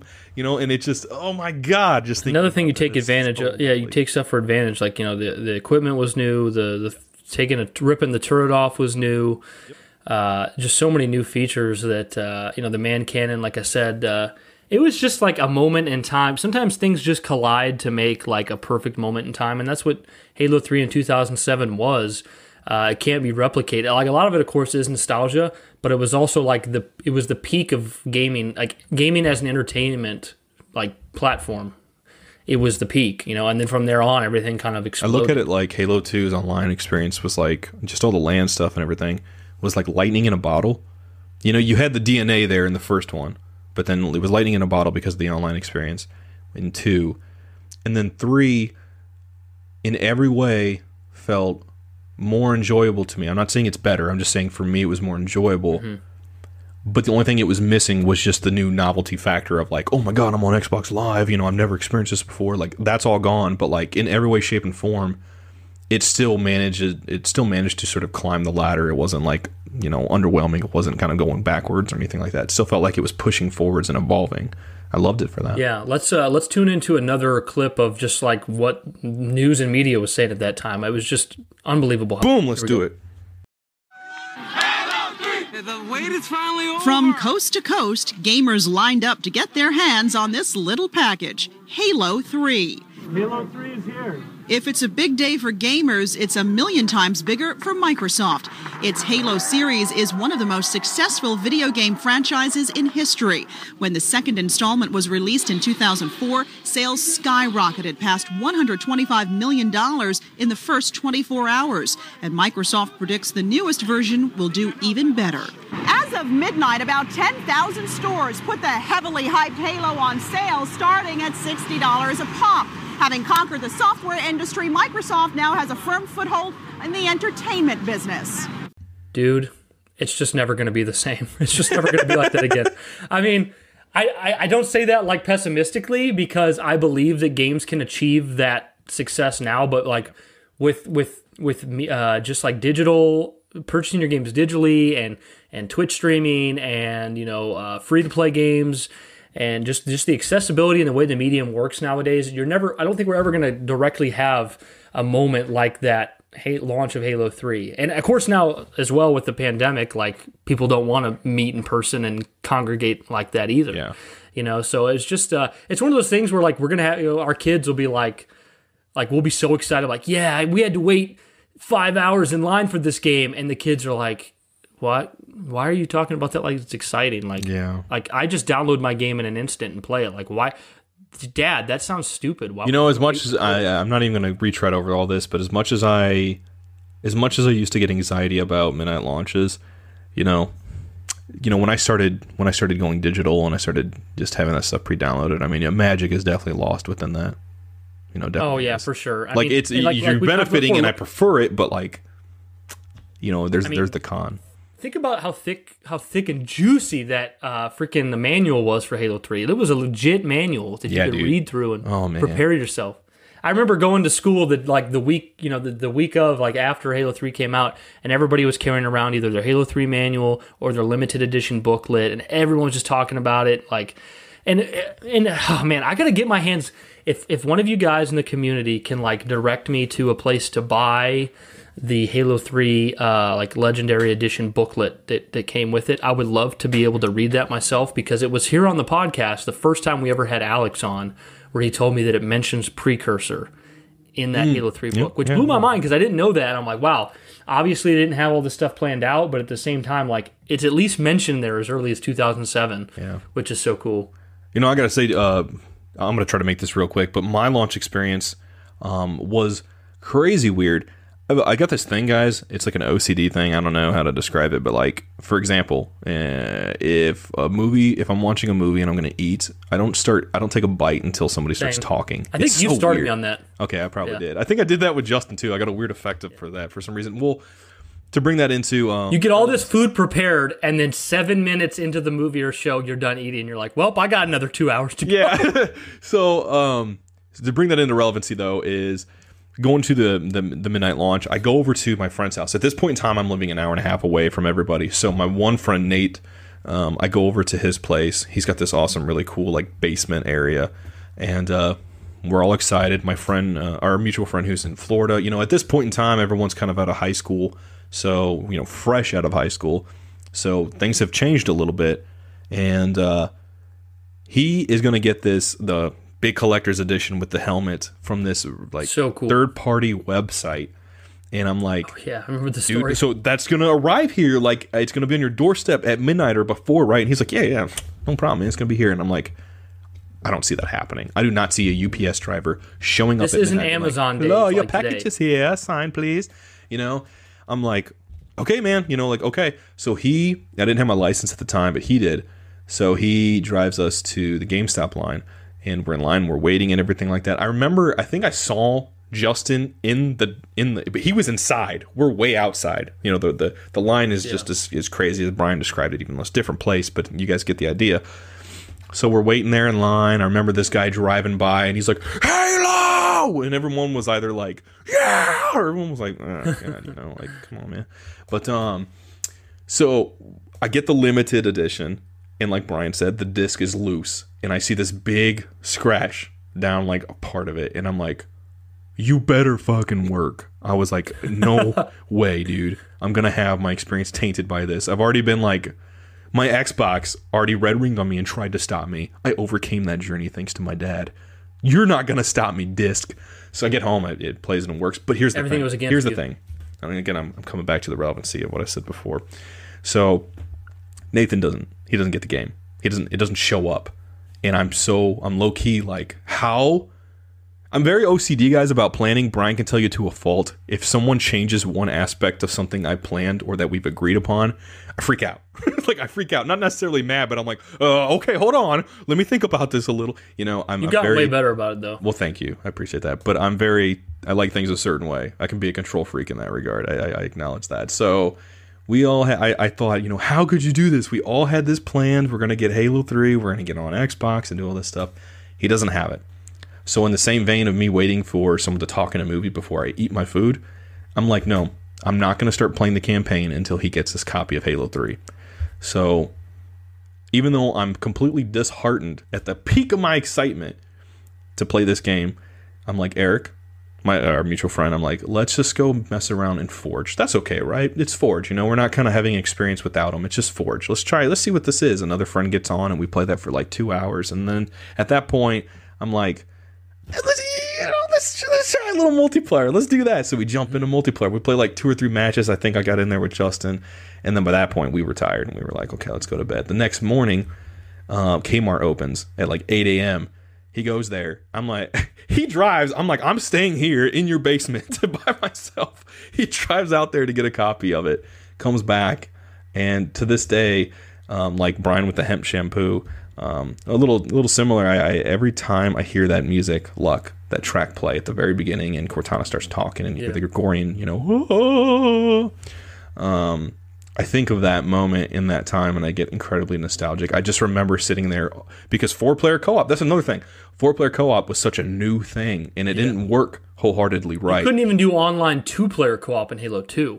Yeah. Let alone 4. Yes. So this suddenly jumps to 4-player co-op, and it was incredible to see that fully realized, and it didn't work right. It never worked right. Somebody always had delay lag where it's like you would try to move up and then it wouldn't react until like a couple seconds later. But it was incredible. Not to mention, when you played 4-player co-op, the remaining 3 players were the Arbiter and 2 other named elites that all had actual places in the lore. And if you played 4-player co-op, canonically, all 4 of them are there. Like, those bonus elites are actually there, like, flying their Banshee in the cutscene, which was so cool. Very cool. I was going to say, I don't know what your answer will be to this. It might not actually be what I expect, but, like, can you think of a cooler limited edition game than Halo 3 with its helmet? Because to me, that's the best ever. That's the number one. Oh, that's my peak. favorite. That's definitely peak. I'm not a fan of busts too much. So I mean, every game seemed like every game post Halo 2, and I mean, because Halo 3 kind of falls into that. It's not a bust, but it's a helmet. But like every game seems like it does that when it does some big edition now. Yeah. And for me, like I was like, dude, I'll take a making of documentary any day. Over Most time now you buy the bust version, it doesn't come with the game. Yeah, right. Crazy backward shit. Insane. But yeah, the helmet. What's funny is that Halo 3 helmet, dude, it has a spot in it to hold Halo 1, 2, and 3. Yeah, that's so cool. But now there's so many games that you couldn't even. Yeah, but at the time, it's like, that's how, you're right, but it's like at the time, it's like, it all leads to this. This is it. Yeah. This is the culmination of everything. Yep. So, yeah. You want to hear from our buddy Mikey Cosplay dropping in with that? Oh, you damn right. Okay, here we go. Let's see what he has to say. Launch up to Halo 3. Well, in 06, I was graduating high school, and I actually saw the trailer at home. I was excited. I downloaded it. I showed it to my professor that played with, or my teacher that played Halo. Oh, nice. To my friends. It was all hype. I mean, that hype train was massive. There was no marketing in my book that even came close to what Halo 3 had. Halo 5 had good marketing, but it wasn't to the extent that Halo 3 had with all the fast food cups and food containers, Game Fuel. Mountain Dew made a special soda for Halo 3. Love Game Fuel. You had swag. The legendary case, or the legendary edition alone was brand new. You just had so many choices. And the day the game was coming out, it was September 24th. I just called my mom, wished her a happy birthday. My roommate, one of my roommates in my townhouse, books it out the door. He has like 45 to an hour till class. Minutes go by, he comes back, and you just hear this whack at the door. In the window is a Halo 3 case. And he is beaming from ear to ear with excitement like me. We get the Xbox set up in the living room in our townhouse. He goes, I have to go to class. Here you go. You get to play Halo 3. But you're playing multiplayer till I get back, and then we play campaign. Yup. Seems fair. And it was amazing the first time. I'm sitting there playing Halo 3, getting messages from my buddies, and long story short, at like 12, just after midnight on the 25th, we land the Warthog in the Ford on the Dawn, and all my friends are just logging in for the first time into Halo. It was a trip. Man, that right there, Halo 3's launch, was the way every Halo and every video game needed to be. Period. Dude, well said. Dude, you can hear in people's voice the passion they have for this game. Yeah. Oh, man. I love you guys so much. Whether you guys send in stuff or not, but man, yeah, this stuff means as much to us as it does. If just for Halo in general. I mean, like I said before so many times, but now it's like the most relevant time I think ever to mention it. But I am so excited to play Halo Infinite with you guys because Brian and feels I like we're doing this. Feels like we're doing Halo 3 again. Feels like it's not get to the do same, it again. but like it's obviously different, but we kind of get a chance to do it again. And knowing that so many of our friends, Brian and I can think of a couple friends at least that were hardcore Halo players, or they'll come back around and they'll play it briefly, or they'll move on, or they're way beyond that now, even playing it. But like, we know you guys are just as excited, if not more excited, and like knowing that we're gonna have like this constant flow of people to play with is awesome. Because for me, like, it always kind of dies off. It always kind of drizzles off. You have the initial hype that's there that first week, the second week, and then people kind of like, okay, I beat the game, or I played enough multiplayer. I've gotten my fill of it. I'm ready to on to the next thing. Well, I don't want to move on to the next thing. I want to just completely experience. My dream, guys, is to experience Halo's multiplayer in sort of like its just community aspect long term. Like, I want to be there like a month after the games come out, and I'm still playing it, almost daily with people, by myself, replaying through the story, trying to get achievements, whatever, and I get to do that now, because as much of it's like, as much as the podcast is like work in a sense of kind of making content, it makes it more fun because we get to be more focused in Halo. Entering Halo Infinite as Sacred Icon is dope. Yeah, dude, it's really cool. We're really excited. Brian and I are both smiling just saying this, dude. Yeah, and listening to that was making us smile. I don't know what Mike said, but it reminded me. I don't know if I've ever told Justin this, but Justin did, like, not too long after Halo 3, he did a report for school on Halo 3. Mm-hmm. And in his report, he had like actual quality images of Halo 3. I remember one of them was like a Spartan using Spartan laser, and I think it was like trying to make the case for the game or something, but I always thought because that was just really cool to make make an assignment out of Halo 3. But yeah, thanks so much for sending that in, Mike. Josh, this next email, this voice clip, made me laugh really hard. See if I can show you the image. I don't think you can see it. I can't see it too much. I want to see it so bad. Okay, it's a car. I can't see what. Who is that? That's Luigi. Who do you think this is from? Shit. You fucking Luigi. Let's play. Here we go. Let's play.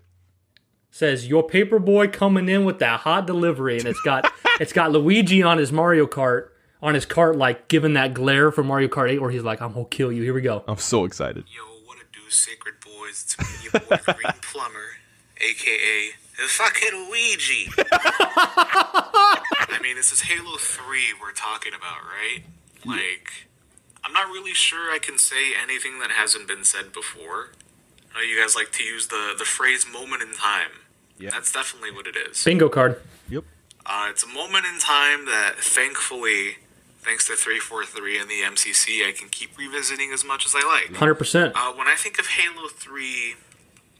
I think about playing the game in a stuffy garage in the middle of summer with 5 or 6 of my closest friends. Like, nothing else can really compare to how I feel when I remember playing the game back then. Mm-hmm.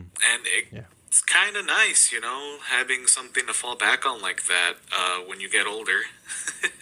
Yes. Halo 3 is uniquely in a position where it looks as good as you remember, it plays as good as you remember, the music is true as amazing as you remember it is, because for whatever reason, Marty and Michael really just knew the secret of like how to make a song make you feel nostalgic even though you're listening to it for the first time. Yeah. There's just beautifully something nice about being able to listen to the game's soundtrack and really crave being a kid again, but also being comforting enough to reassure you in your future.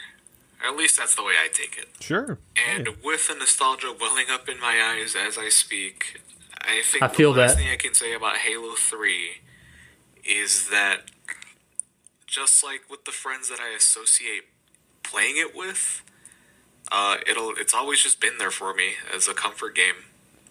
I'll never get bored of clearing the LZ and watching the Forward and the Dawn land on the Ark. I'll never get tired of fighting through as many freaking Flood as I have to save Cortana. And I'll never get tired of 8-player free-for-all, all random weapon starts. Yeah. And I'll never, ever forget Halo 3.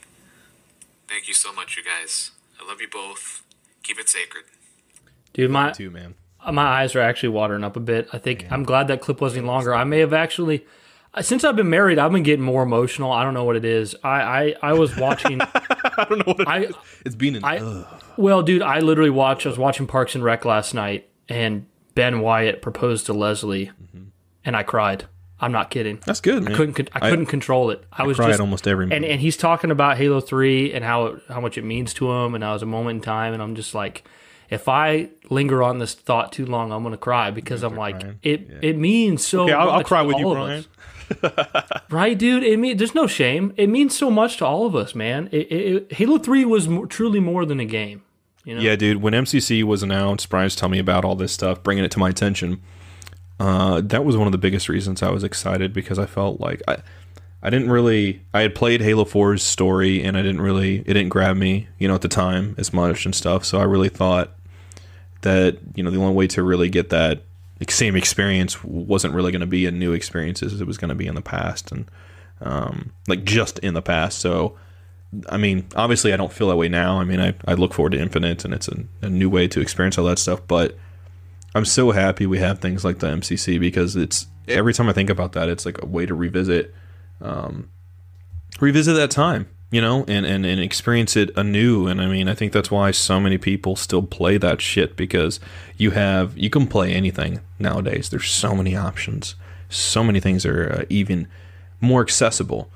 And that's another thing I think about, Josh, you're talking about, is like back when Halo 3 came out, I was much more limited in the games I would play. Yeah. Where nowadays it's like, okay, I'm into 100 franchises, and they're always launching games. Exactly. Yeah, less is more in that sense, and I think MCC is a very humbling experience when you play it, because it reminds you of that. It reminds you when the world didn't seem as crazy, and you weren't as stressed, or you weren't as like overwhelmed or anything. Whatever facet you go through as an adult, and you remember when you were young, and you remember when you experienced this specific game or that multiplayer map, or you heard this track playing, or, just getting it. I'm telling you, even though MCC had the busted, broken, launch night and everything like that, just being able to get into the lobby and seeing the whole like player found thing, that's one of the most nostalgic moments for me. Because I'm about to say, dude, like I know that some of our haters out there love to call us shills, but like, I'm so thankful for MCC's existence. Me too. Like, let's get the things out of the way here. Yeah, it launched broken. Yeah, it took them forever to fix it. But the truth is, their ambition for that project was out of this world. It was actually too ambitious, to the point where they shouldn't have made it, probably, because there really was no way to make that game come out proper with the time frame and budget they had. That's why it took so long. They could have just gave us a Halo 2 anniversary for the Xbox One, called it a day. Obviously, there were a lot of cooks in that kitchen, but shout out to Dan Ayub, who I think as of yesterday just finished his last day at Microsoft, because he was one of the spearheads for not just wanting to do it 10 years ago. I love it, dude. Oh, how wrong you were! But it was such a great time, dude. That was ability to live in that. Yeah, I remember that too, guys. No, you're okay. I live in it too, because my friend Eric, I hadn't talked to in a couple years. I'd mentioned Eric before, right? Well, I hadn't talked to him in a couple years. We're reconnecting. He's got a kid now and everything like that. And I'm like, oh, wow, this is crazy. And, I was fresh out of a relationship, and, I was reconnecting with Brian, which is Brian's the one who made me aware of MCC, being a thing. So I'm just starting to reconnect with people, and Halo's kind of there at the forefront of like what I'm looking forward to. This, now that this relationship hasn't worked out, I could sit there and be depressed, but I actually have something on the horizon that's making me excited and making me do things with people. And I'm like, holy crap, this is amazing. Like, I've never gotten this with any other game, where they sort of like make it relevant again, unless it's a sequel. So having this old experience become new again was just amazing. And I'm talking to Eric, and there's times we had moments where we could have hopped on and played a multiplayer game together, like Halo 4, let's say. We could have jumped on and played something, but I was like, no, let's wait until MCC comes out and make it special. And it didn't work out, because it was a busted experience and stuff like that. In the beginning, but now, but now it works, and I get to do that with so many people. One of the best packages, and I'd say, unless I'm forgetting some, I think it is, and I'm obviously biased, I think it's the best package in gaming. I think it's only like 40, or it goes on sale a lot for $30-$40, It's got so much included. It's still getting updated. They're bringing in new maps and cosmetic items for Halo 3. Like, you can't ask for a better way to relive the Halo 3 experience than MCC in 2020. Man. Yeah. Okay, so it's 2018, guys. I'm probably factually wrong on this, but it's 2018, and I get on one day because they've had this new update. And 2018 is like when I remember the game working. That was I get on, and I go on. It loads up Valhalla, big team battle. I go on, grab the Spartan laser, and shooting people. I'm getting killed, and yada yada yada. And I'm like, as the match, starts to fade to black with the sort of, they're showing everyone's gamer tags and the kills and everything and the total. I'm like, I just leaned back in my chair, and I took a deep exhale, and I thought, it works. Like, it finally works. Yeah. Like, this is, I put so much stock into it. I put so much joy into it. The MCC at launch night and everything, and going through the process I went through, because Brian can tell you, I definitely handled it way worse than Brian did. Brian was much more mature about it. I was like, this is bullshit. It's hard. It was tough. It was tough. So it was like a bad date. I don't know. I thought it was like I'm reconnecting with this old friend, and it goes terribly, and I thought it was going to go really good. Well, for so many people, I would say more or less, including Josh, I think, at that time, like, Halo hadn't been in a good spot for them for a while. People who didn't like Halo 4, so MCC was this big comeback moment. It was a love letter, yeah. And since it didn't work, that was hard for a lot of people. Luckily, I was in the camp of someone who really liked Halo 4, but it still hurt me a lot too, not having MCC work. And we know that nobody at the studio wanted it to go out like that. I remember watching a video from Green Skull at one point where he mentioned that he was like at some event playing Halo 5's beta or whatever, yes. And he. Some of the staff members of 343 were there, and he was there as they all kind of were scrambling and finding out that MCC didn't work, and just how they reacted was that is horrifying. Oh shit! Yeah, it's horrifying. But to get back on track, but yeah, dude, it's so nice to be able to go and experience that. It's because you know what? There's so many games I want still to this day that I don't have like a current version, a modern version to play for, or I'd have to get another older console and stuff like that. Yeah, exactly. So.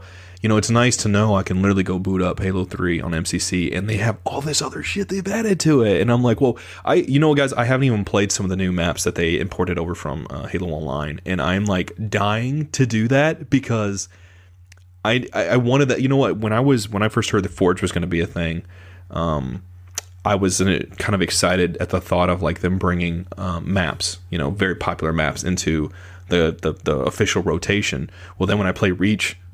And I start to see that, Brian prefaces with me, and he's like, "These are kind of like it's just stale, it's just gray, coloring, and everything." Cosmetically like, pretty bad. Yeah, so I look at it and I'm like, okay, yeah, I can see why I don't like this. Even if it's a remake of Ascension in Forge, I'm like, I don't like this. I don't want this officially. But my point is that I love the idea of what's old is new again. And I love that they're doing that with something like Halo 3 because I have so much nostalgia there. Yeah, Halo 3 has been paid, and they've also, we never talked about this. The hit scan issues with the multiplayer, they fixed that in the MCC. So you just can't ask for, they're paid. So much respect has been paid to not just Halo 3, but Halo as a franchise entirely.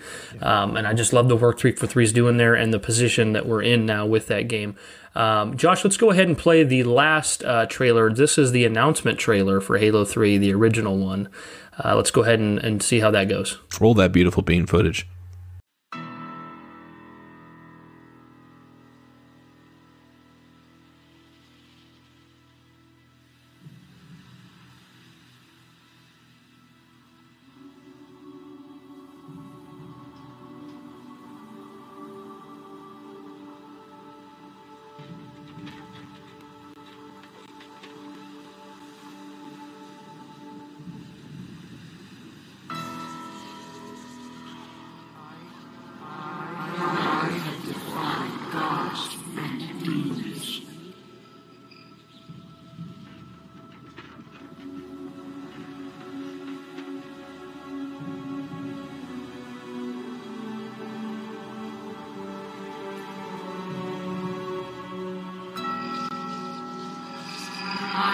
shield.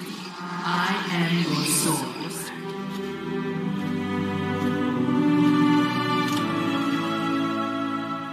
I know you. Your past. Your future.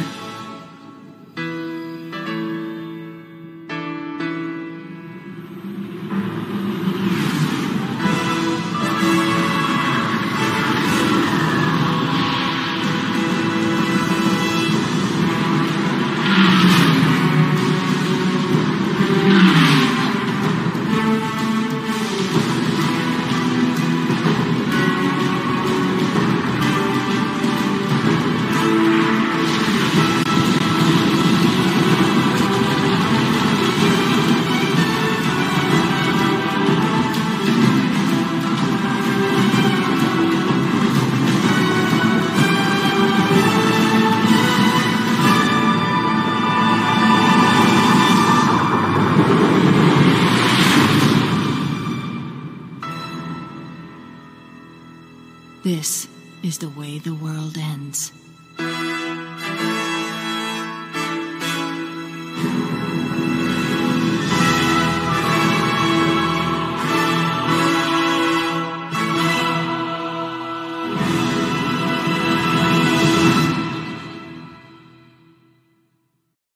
Josh, when you first saw that, did you feel the chills and the goosebumps I felt? You have kind of like the smoke and Chief walks out of it and Cortana comes over and you're just trying to imagine what it's going to be like to conclude this trilogy. I'm emotional thinking about it because the moment he does that and it plays that fucking music, that piano takes key me. you always talk about. That takes me, that's where it started. That was the inception. It takes me to that place.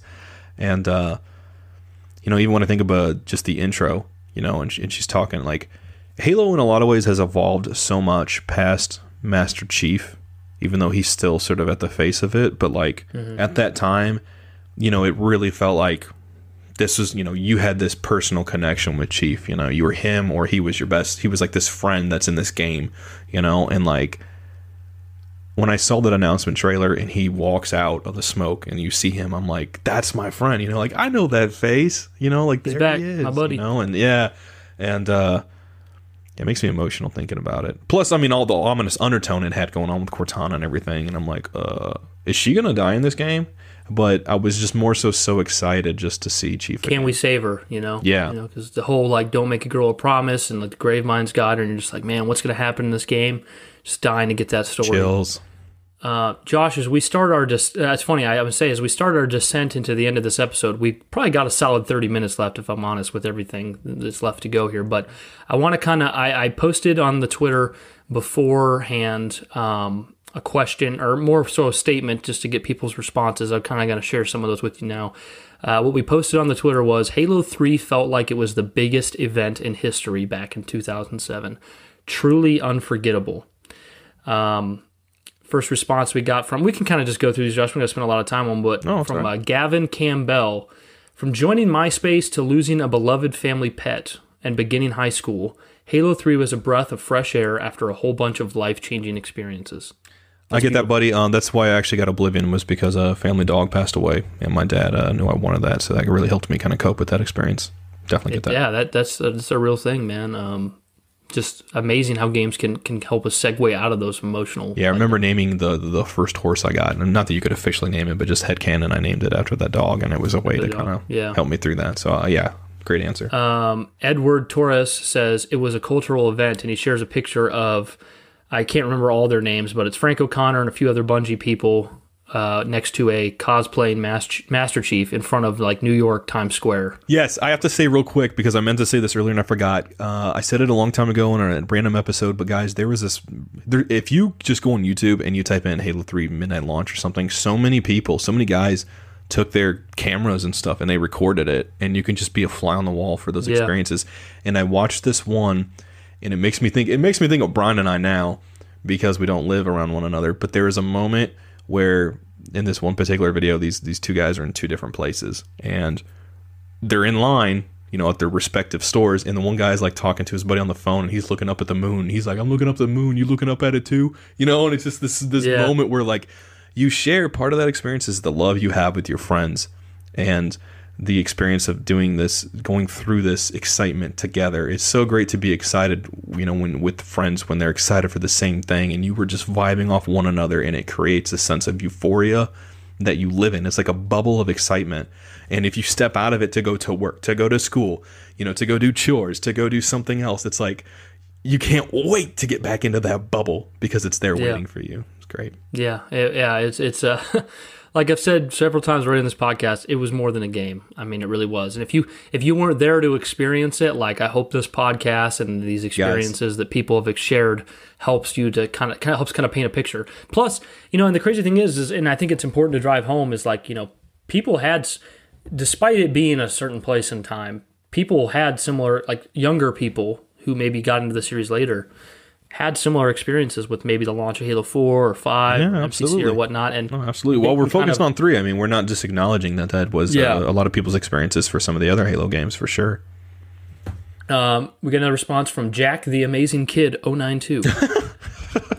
Cool. I remember staying up late playing Halo 3 multiplayer and meeting new friends that haven't been online in years, also including the campaign. Great memories. Dude, yeah. You guys know what I'm talking about? That's such a memeable thing nowadays, but it's the whole like, hey man, I'm going to go to bed. You going to be on tomorrow? I'm like, yeah, man. And then last online 9 years ago.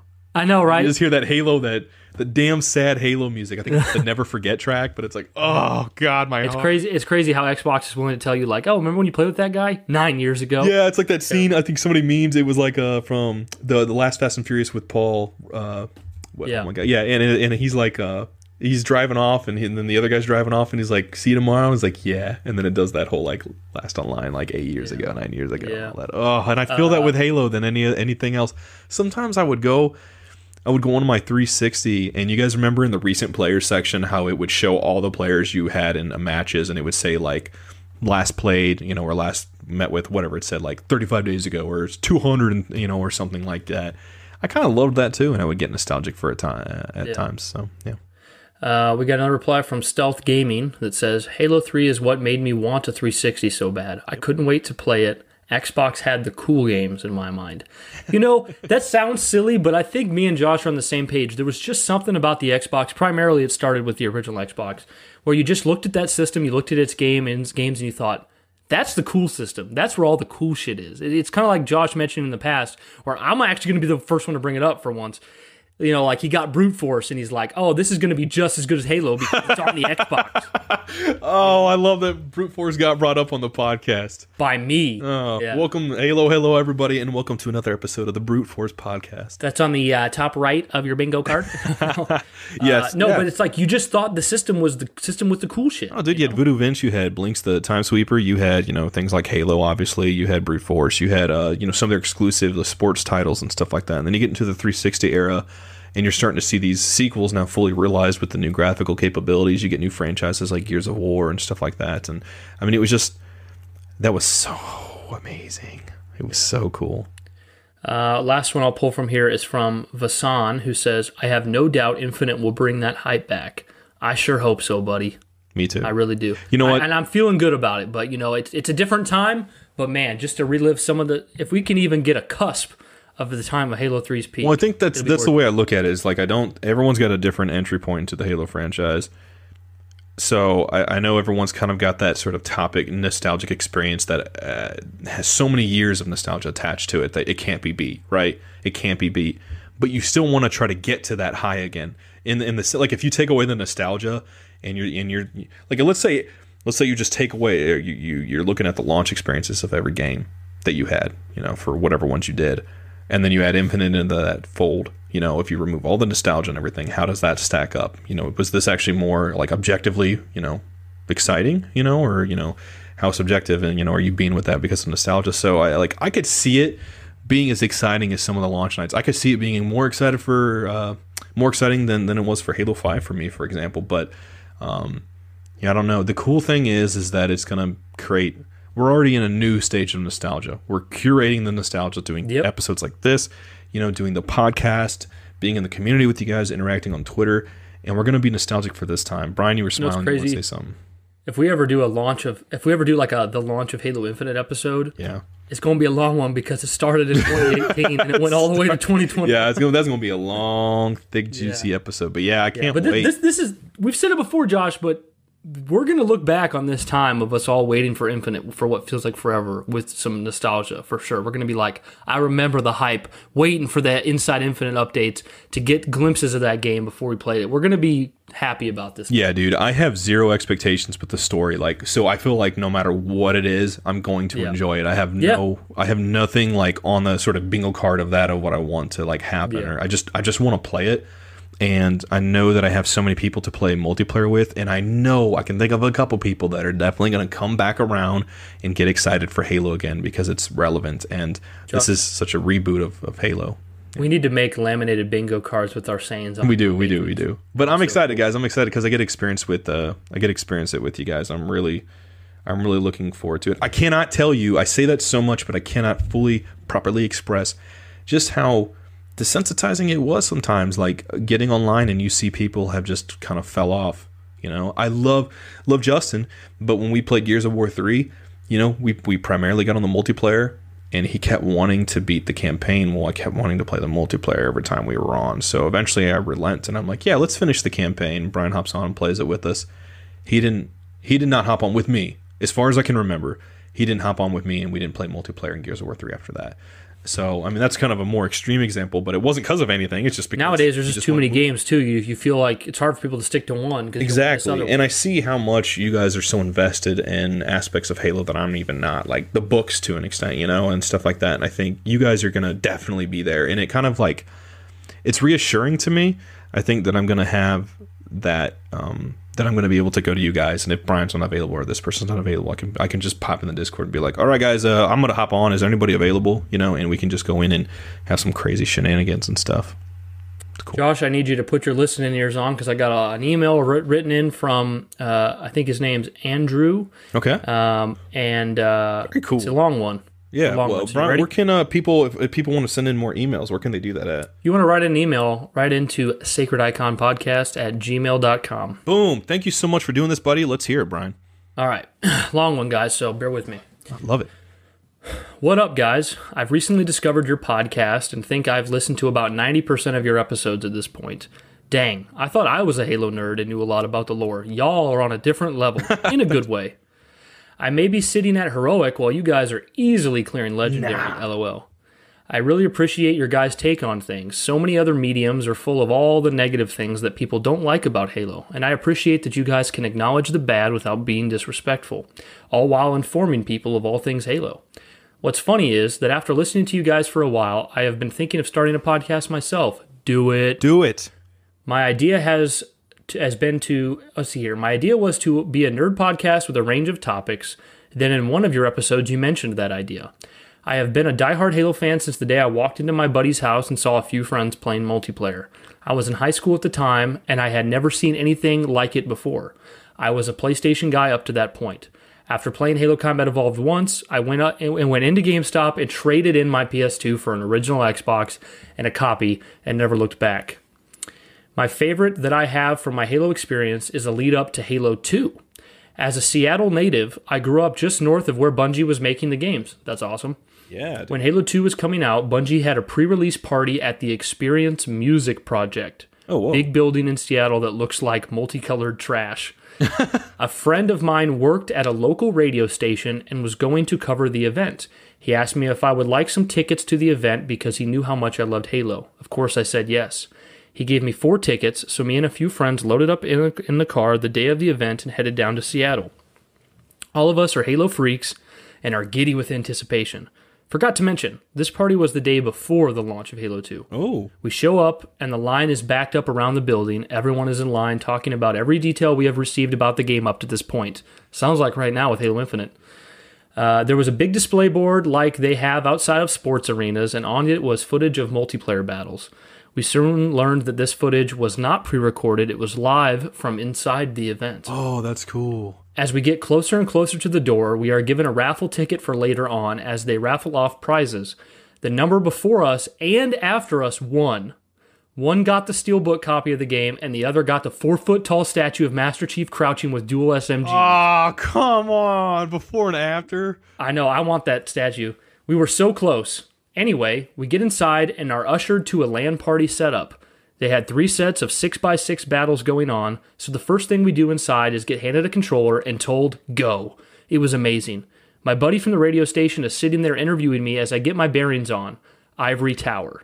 One of the Bungie employees comes over, I don't remember his name, because he notices the recording stuff and is kind of helping us and explaining things that are new in the game. I fall into the waterfall. I'm sure you remember Ivory Tower's waterfall in the courtyard. And I thought I fell off the map. Nope. I fell right into a rocket launcher. I freak out and pick it up and set off in search of a victim. I see an enemy player up a ramp, and the employee with us says, You see how that guy's name is BNG Bucky? That means he's a Bungie employee. So naturally, I launch a missile of death at him, and then I scream, Bucky is dead! And yes, the joy. That clip made it into the radio. That was my first kill ever in Halo 2. I killed a Bungie employee. LOL. That's badass.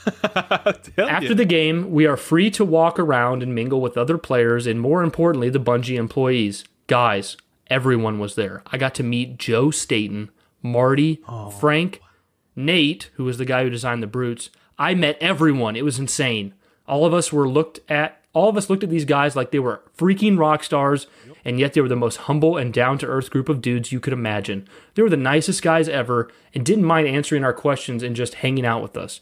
We were all on Fantasy Island because of the game and meeting them, and they were on Fantasy Island because everyone loved it. It was truly a remarkable day. I have one theory on how they could save Cortana.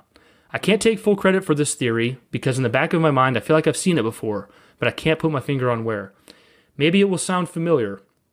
Anyway, AIs are based on a human mind. For instance, Cortana is based on the mind of Dr. Halsey. So what if after all the time Cortana spent inside Master Chief's mind, she was able to split off a piece of herself and use Master Chief's mind to create a new, innocent version of herself? That sounds pretty crazy, bro. This way, a part of Cortana still lives, and we get a payoff from the relationship between Cortana and Master Chief that has been hinted at for so long. Essentially, this new AI is already inside Master Chief, learning but not speaking, taking in all the info it can figure out what it is and where it came from. At some point in the game, it wakes up and makes itself known to Master Chief. Thing of it is, Master Chief now has a part of Cortana with him that is just as much him as her. We get the emotion from him that we haven't seen, plus he now has a paternal instinct to protect his new AI, even more because it is a part of him as well. I think that would be crazy, but in lore and in-game it makes sense. I enjoy what you guys are doing, and I look forward to future content that you guys put out. Keep it up, and I'll see you in the next episode. And as always, keep it sacred. Your new fan for life, AJ Frere. Oh, dude. P.S. I sent this from my work email, so please use my personal email if you don't respond. Oh, buddy. Thank you so much, man. Dude, meeting anybody from Bungie or 343 would put me on next level, but like my and maybe it's just, rose-tinted fan glasses, but my hero of Halo is Joe Staten. That guy, I watched the Halo 2 documentary, and I always just felt like I related to him. I always felt I gravitated toward him. Yeah. And everybody. I loved so many different faces in there, but yeah, I gravitated. It's just, yeah. And now that he's with Infinite, it just makes it so much cooler, too. There's something to be said within this pandemic that you said brought to light, buddy, is that, for these guys, and they're working in their cubicles, well, not Bungie cubicles, but these people are working, designing these games, staring at these screens, and pouring in endless hours doing this stuff. And it's got to be so rewarding from their perspective to go see people having fun playing their games, because the only other time they know of that, the only other window they have to that is online. And we all know how trash online can be. Yeah. So if you look at 2021, in today's times, even last year, with this pandemic going on, and we don't have an Outpost Discovery, we don't have stuff like that where they can get to see fans' excitement for Halo Infinite in person. All they have is what we can react online, and it's all the more important that we steward, such a positive, supportive, constructive criticism type of outlook with that stuff, because that's their only window to it. And these guys are still charging away, trying to work at this game and make it what it is. And I mean, I think about Halo 3's experience, and if I could meet, I don't know. I ramble so much. I don't know how I would just geek out, man, if I ever got to meet one of those guys. Honestly, if I got to meet some guy I've never heard of at 343 who did like Infinite's Grass, I would be like, dude, it is such a pleasure to meet you. I know. I wish there was a way you could just kind of know that stuff, because know who did what, so I could go up and be like, listen, bro, this is going to sound super ridiculous, I know, but the way you design those trees, I love those trees on Valhalla, dude. Without the map, without those trees on that map, it's just not as fun. Dude, I can remember so many times of picking in and out of cover and shooting these people and getting into these battles and stuff like that, and trying to make that person feel like it was so worth all the hard work they put into it, because they deserve to hear that. Can you picture having that person on the podcast and being like, so Tim, what was your thought process behind the way the blades of grass move? And he's like, I just tried to make it look like regular grass. It's like, you guys are making way too much out of this. Yeah. But we got another message sent in from our newest patron. I sorry if I mispronounce your name. It looks like. Real quick. I just want to say thank you so much for sending that in, buddy. Guys, we love getting to hear stuff like that. Whether it's whether you want to send in a random voice clip or a random email or something like that, we'll read it off on the show. I'm glad you said that, Josh, because his email was so long I forgot to reply to the other part, his Cortana theory. That could happen. That's possible.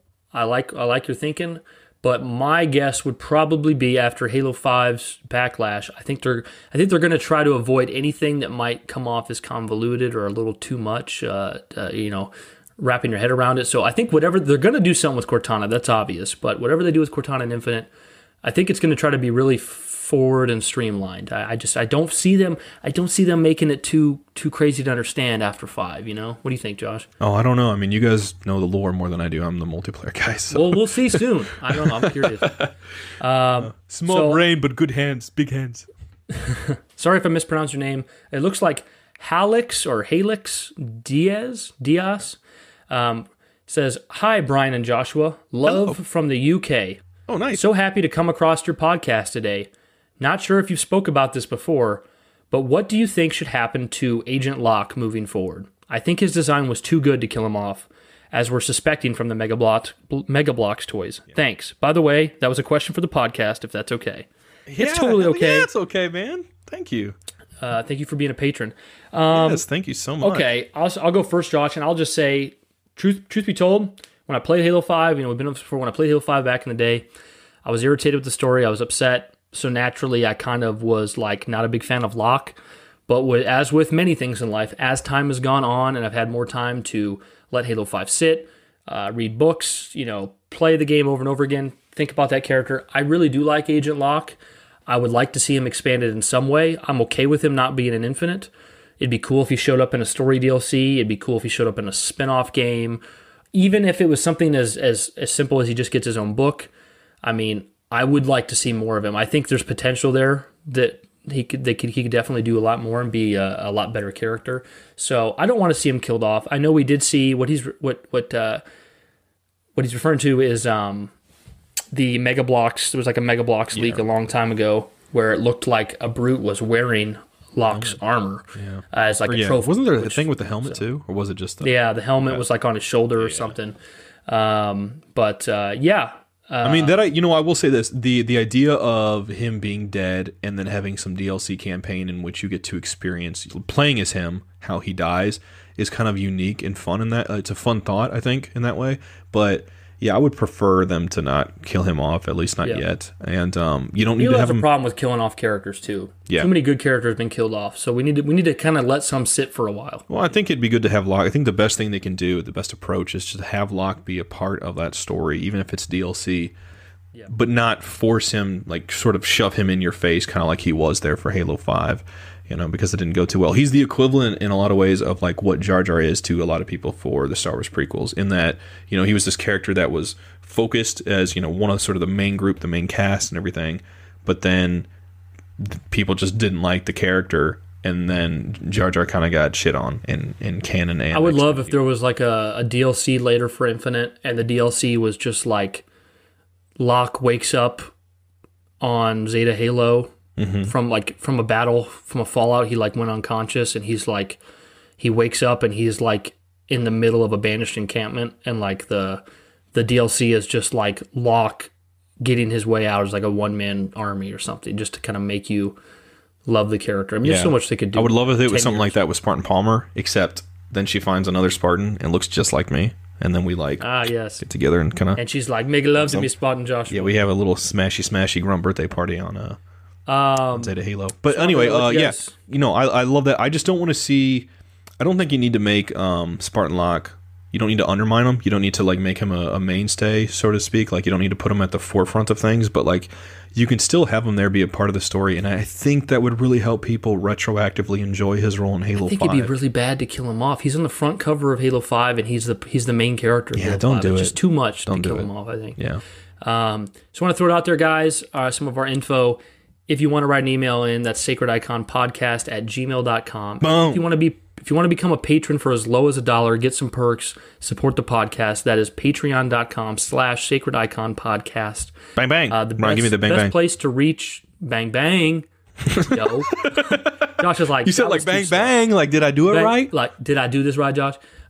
Best place to reach us. We're always active on the Twitter. That's @sacrediconpod. You can find Josh specifically at Jovial Joshi, and you can find me at Brian's Bane. Josh, let's go ahead and give a shout out to our patrons. Let's do it, man. So supportive. Our most recent patron. I think I actually just figured out that how to pronounce the name because of the email address. Okay. I think it is Alex Diaz. Okay. Nice. That's our newest patron. Thank you so much. Thank you so much, Alex. We saw that. We got so excited. If any of you think about becoming a patron for $1 and then you're like, nah, it's only $1, rethink yourself, because when we see $1, that just tells us that you see monetary value in our podcast. Yeah. It makes our whole entire day. Please, that would be amazing. But it also really does make us feel good. Don't feel bad if you don't, though, either. No, it's okay if you don't, but it really does. It makes us feel like, holy shit, people actually like listening to us. Yeah. Man. Yep. If we by some chance seem like super confident people, don't get me wrong, we got our confidence levels, but like at the same time, it is still so flattering to feel that people actually enjoy listening to us. Well, and what's crazy is like, and it's not at all a contest, but like I've seen people who have had patron or like been content creators for a long time, and they don't have the patron support we do, which just lets us know we have amazing community of people that are supporting us. Yeah. Next is our buddy who wrote in, Montana Menace. Thank you so much for your patron support. That's right, man. You heard of that Phantom Menace, but then in came Montana Menace, swept it out. You are the ruler of Montana. Right. Next we got our buddy Forebear. Thank you so much, Forebear, keeping up with them streams, buddy. Loving. I can't remember what he said the other day, but he said something about how he's so excited to be a part of a community, and I'm just like, I love you, dude. I want to hug you, man. When he put out that Barn League video last year, I was like, "Who is this dude?" Subscribe instantly. I was like, "Bam." Next we got Armageist. He's been supporting us for a while. Armageist. Next we got fucking Ouija. Fucking Ouija. Killing me That from was behind with the hilarious. assassination. Oh, I died when I saw it. Because I don't know if you, Josh, I don't think you were a part of it, but like back when Mario Kart 8 came out, there's memes everywhere. Oh, yeah, where like he would the slow-mo death thing. stare. When he would, yeah. So when I got an email and that popped up, I lost it. Dude, so thank you for that. I hope I get to play with you in Halo Infinite, man, because I would love the idea. I love just the thought of getting assassinated by you or something like that, and then just screaming that. You fucking Ouija. Like you trek on down the yeah. Oh man. Is your every time if I get killed by him, I'm just gonna be like, "Are you fucking Ouija?" Who was that? Who? Oh, fucking Ouija, man. Josh, is your favorite cereal Codio's? Because he's been supporting us for a while. It is, man. I love it. It's healthy. It's good tasting, and it's good for you. Definitely. It was a good sell. It was a Damn. good sell. Thanks so much, Cody. I love it. Next, Josh. Josh was so pathetic he made his own patron and gave to us. It's Joshy Big Boy. Suck my ass, Brian. You know I'm just kidding. Yeah, he's just. That's actually a different Josh. Thank you, Joshy Big Boy. Thank you, Joshy Appreciate Big it. Boy, so much. You were the biggest of all boys. Ryan Barca. Loved your voice clip. Thank you so much. Ryan Barca, the second we asked for voice clips, it was about 4 minutes later we had yours. Thank you for that support. On top of your patron support. Love you so much, Ryan. Thank you so much, buddy. Next we got Dustin Mondre. Thank you so much for that support, bro. Dustin, love you, man.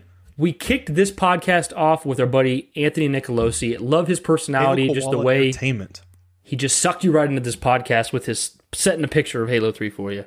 Anthony's the kind of guy that I would probably be really quiet when he's talking because he makes me laugh so damn much whenever he speaks. Something about his demeanor is very. If you guys finish this podcast and you want to hear more of me for some reason, I guested on one of his podcast episodes, Craig Awala.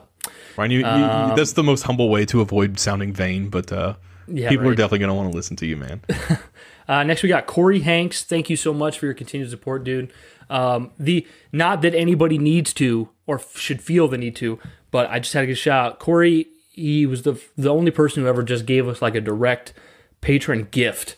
He joined. He's like, "I love you guys. I want you guys to feel supported." Boom, drops the gift, and I'll never forget it. I never had that. It was so validating to think that like people saw us as that much of we had that much worth or something. Like that was just really, really amazing. I love. He's so unabashed. I don't know if that's the right word in his opinions. He's just like he'll be like, "Oh yeah, they did a great job on Halo 4," but then in the same breath he'll be like, "Well, Halo 5 was dog shit." I'm like, "Okay, bro. All right." Cool, dude. Thanks so much, Corey. Love you, next we got the dude who sent us those amazing Slurpee 7-Eleven. That's right. Halo cups. Right here. Can you hear him? Can you hear him go through? That sounds so weird, don't it? I can't. You know what that sound like? What's that sound? It sounds like that's what they use to make like doors opening and closing in Halo Infinite. They use that. That's me and Spartan Palmer clapping cheeks on. Oh man, let's move on to that. Thank you, Kilimanjaro. Thank you for that cups. Thanks, and having Josh make an inappropriate comment. Next, we got Oni Baby. Oni Baby. Thanks, man. Love Since you, dude. last summer, dude. Hope work is going good listening to these podcasts, buddy. Next, we got some protein. Protein jugs. Everyone look out. The face Josh just made was disgusting and hilarious. Thanks so much, buddy. Josh, I want to get protein jugs and fucking Ouija in a room together. Oh, shit. Next, we got our boy Mikey Cosplay dropping in from the ceiling. Thank you for that podcast. Thank you for sending that voice clip to our podcast. Love the memories you shared with us there, and also get these chili beans off my feet. Dude, hey, love you so much, man. One of these days I got to randomly drop in the commercial I did for you with the Halo Infinite Halo Hormel chili. Oh my goodness, love you so much, man. Love you so much. Next we got Genesis. Thank you so much, bro. Dude, you have been supporting us since June of last year. Yeah, our supporter from Down Under. Thank you so much, buddy. Love you, man. Ian Big Dog Mills, we had him on the podcast. If you haven't listened to it, go and check it out. He's been supporting us since May of last year. Love that dude. Yeah, Ian's been killing it lately. Just in the Halo community, just all the stuff he's trying to do and whatnot. Definitely check out his videos on YouTube, just like Forebear, stuff like that. They're doing some great stuff, guys. Doing a lot of great content. Photon, I feel like I haven't seen enough of that dude. I love Photon. I think he's just, I think he's currently busy with some other things, but I love Photon. He's MIA, but he's not gone. KN Nick, thank you for, this is crazy. KN Nick has now hit triple digits on what he's given to the patron. Amazing. I just met you. This is crazy, but just double digits what you're giving to the Patreon. Man, thank you so much, KN Nick. Yeah. And then we got our longtime mod and friend, Jondon. Thank you so much for continuing to give to the patron on top of how you give to just moderating. Also, little plug here. I'm surprised we hadn't said this yet. You should be seeing a new episode of the Carnage Report with our buddy Jondon and Cole covering Point of Light. Spoilers. Dude, I gotta say real quick, I just imagine like some kind of like old adventure serial. I know, John, and you would never say this. I'm sorry, man. Don't kill me. But like, I could just imagine we're like down and out. We're having a bad time. The odds are overwhelming. And all of a sudden, just from out of the sky, just comes the Crimson Seraph. And you look up and you're like, oh, it's the Crimson Seraph. And he looks down and he's like, sup, fuckers? No, he would never say that. He would never say that.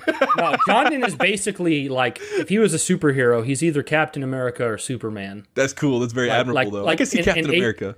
In Age of Ultron, he would be like the, how did that line go? Oh, I know, the swearing line. You son of a bitch. He's like, did you kiss your mama with that mouth? Yeah. Oh, yeah.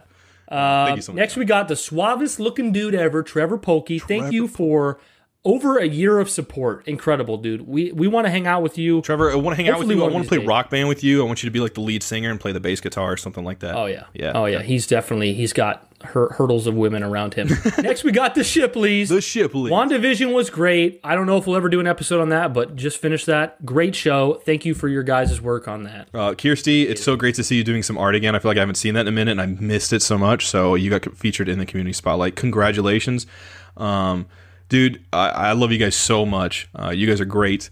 And Jordan, just getting to interact with you all the time. You were so supportive of my stuff. I say it all the time, but you were so supportive of when I watch a movie or movie reviews and offering your opinion and stuff like that. That means so much, man. I feel like we're bros and we just haven't even met yet. So I just can't wait. Exactly, 100%.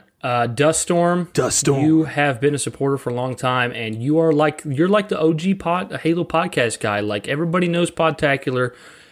Just thank you for being there. I mean, you shouted us out at like the beginning of the last year, or it was the end of last year, or the beginning of this year, as being like one of your favorite podcasts to listen to. Yeah, and I genuinely had a blast getting to record with you, man. It was such a good time. It really was, and I was like, holy, like, guys, if you're tuning in for the first time, go back, check out Podtacular's podcast in general, but also check out, we did a guest appearance on their show, and then we did one, having Dustin on ours, and they kind of worked together, and it was just really, really fun to kind of do that. We haven't really done something like that before or since, and it was just really unique. And he showed us some cool stuff, just that he had some memorabilia and stuff. It was awesome.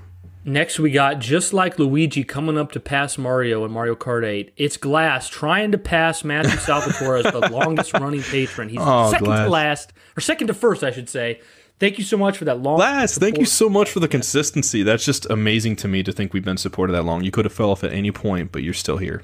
Incredible. And before we get to the line, Josh, before you say the line about Matthew Salvatore, I just want to say, it says he's been supporting us since November 24th. That means just a couple weeks after we started the podcast, he became a patron, gave us that credibility, made us feel like we were actually doing something people liked, and he's still at it. So thank you so much. He's the man who saw Justice League and knew it needed more, ladies and gentlemen. March 18th, it's coming right smack dab through your door.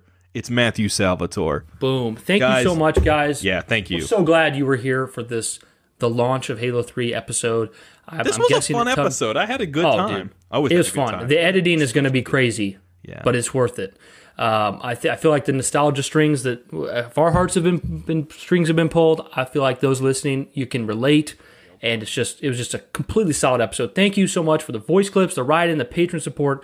Josh and I love doing Sacred Icon. It's one of the biggest blessings of our lives. Yes. Thank you so much.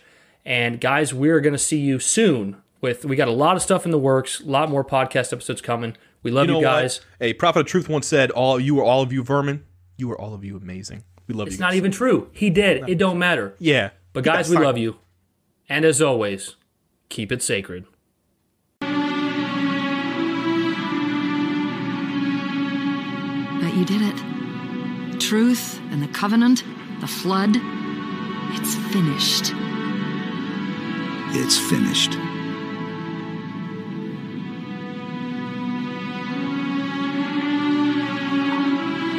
I'll drop a beacon, but it'll be a while before anyone finds us. Years, even. I'll miss you. Wake me when you need me.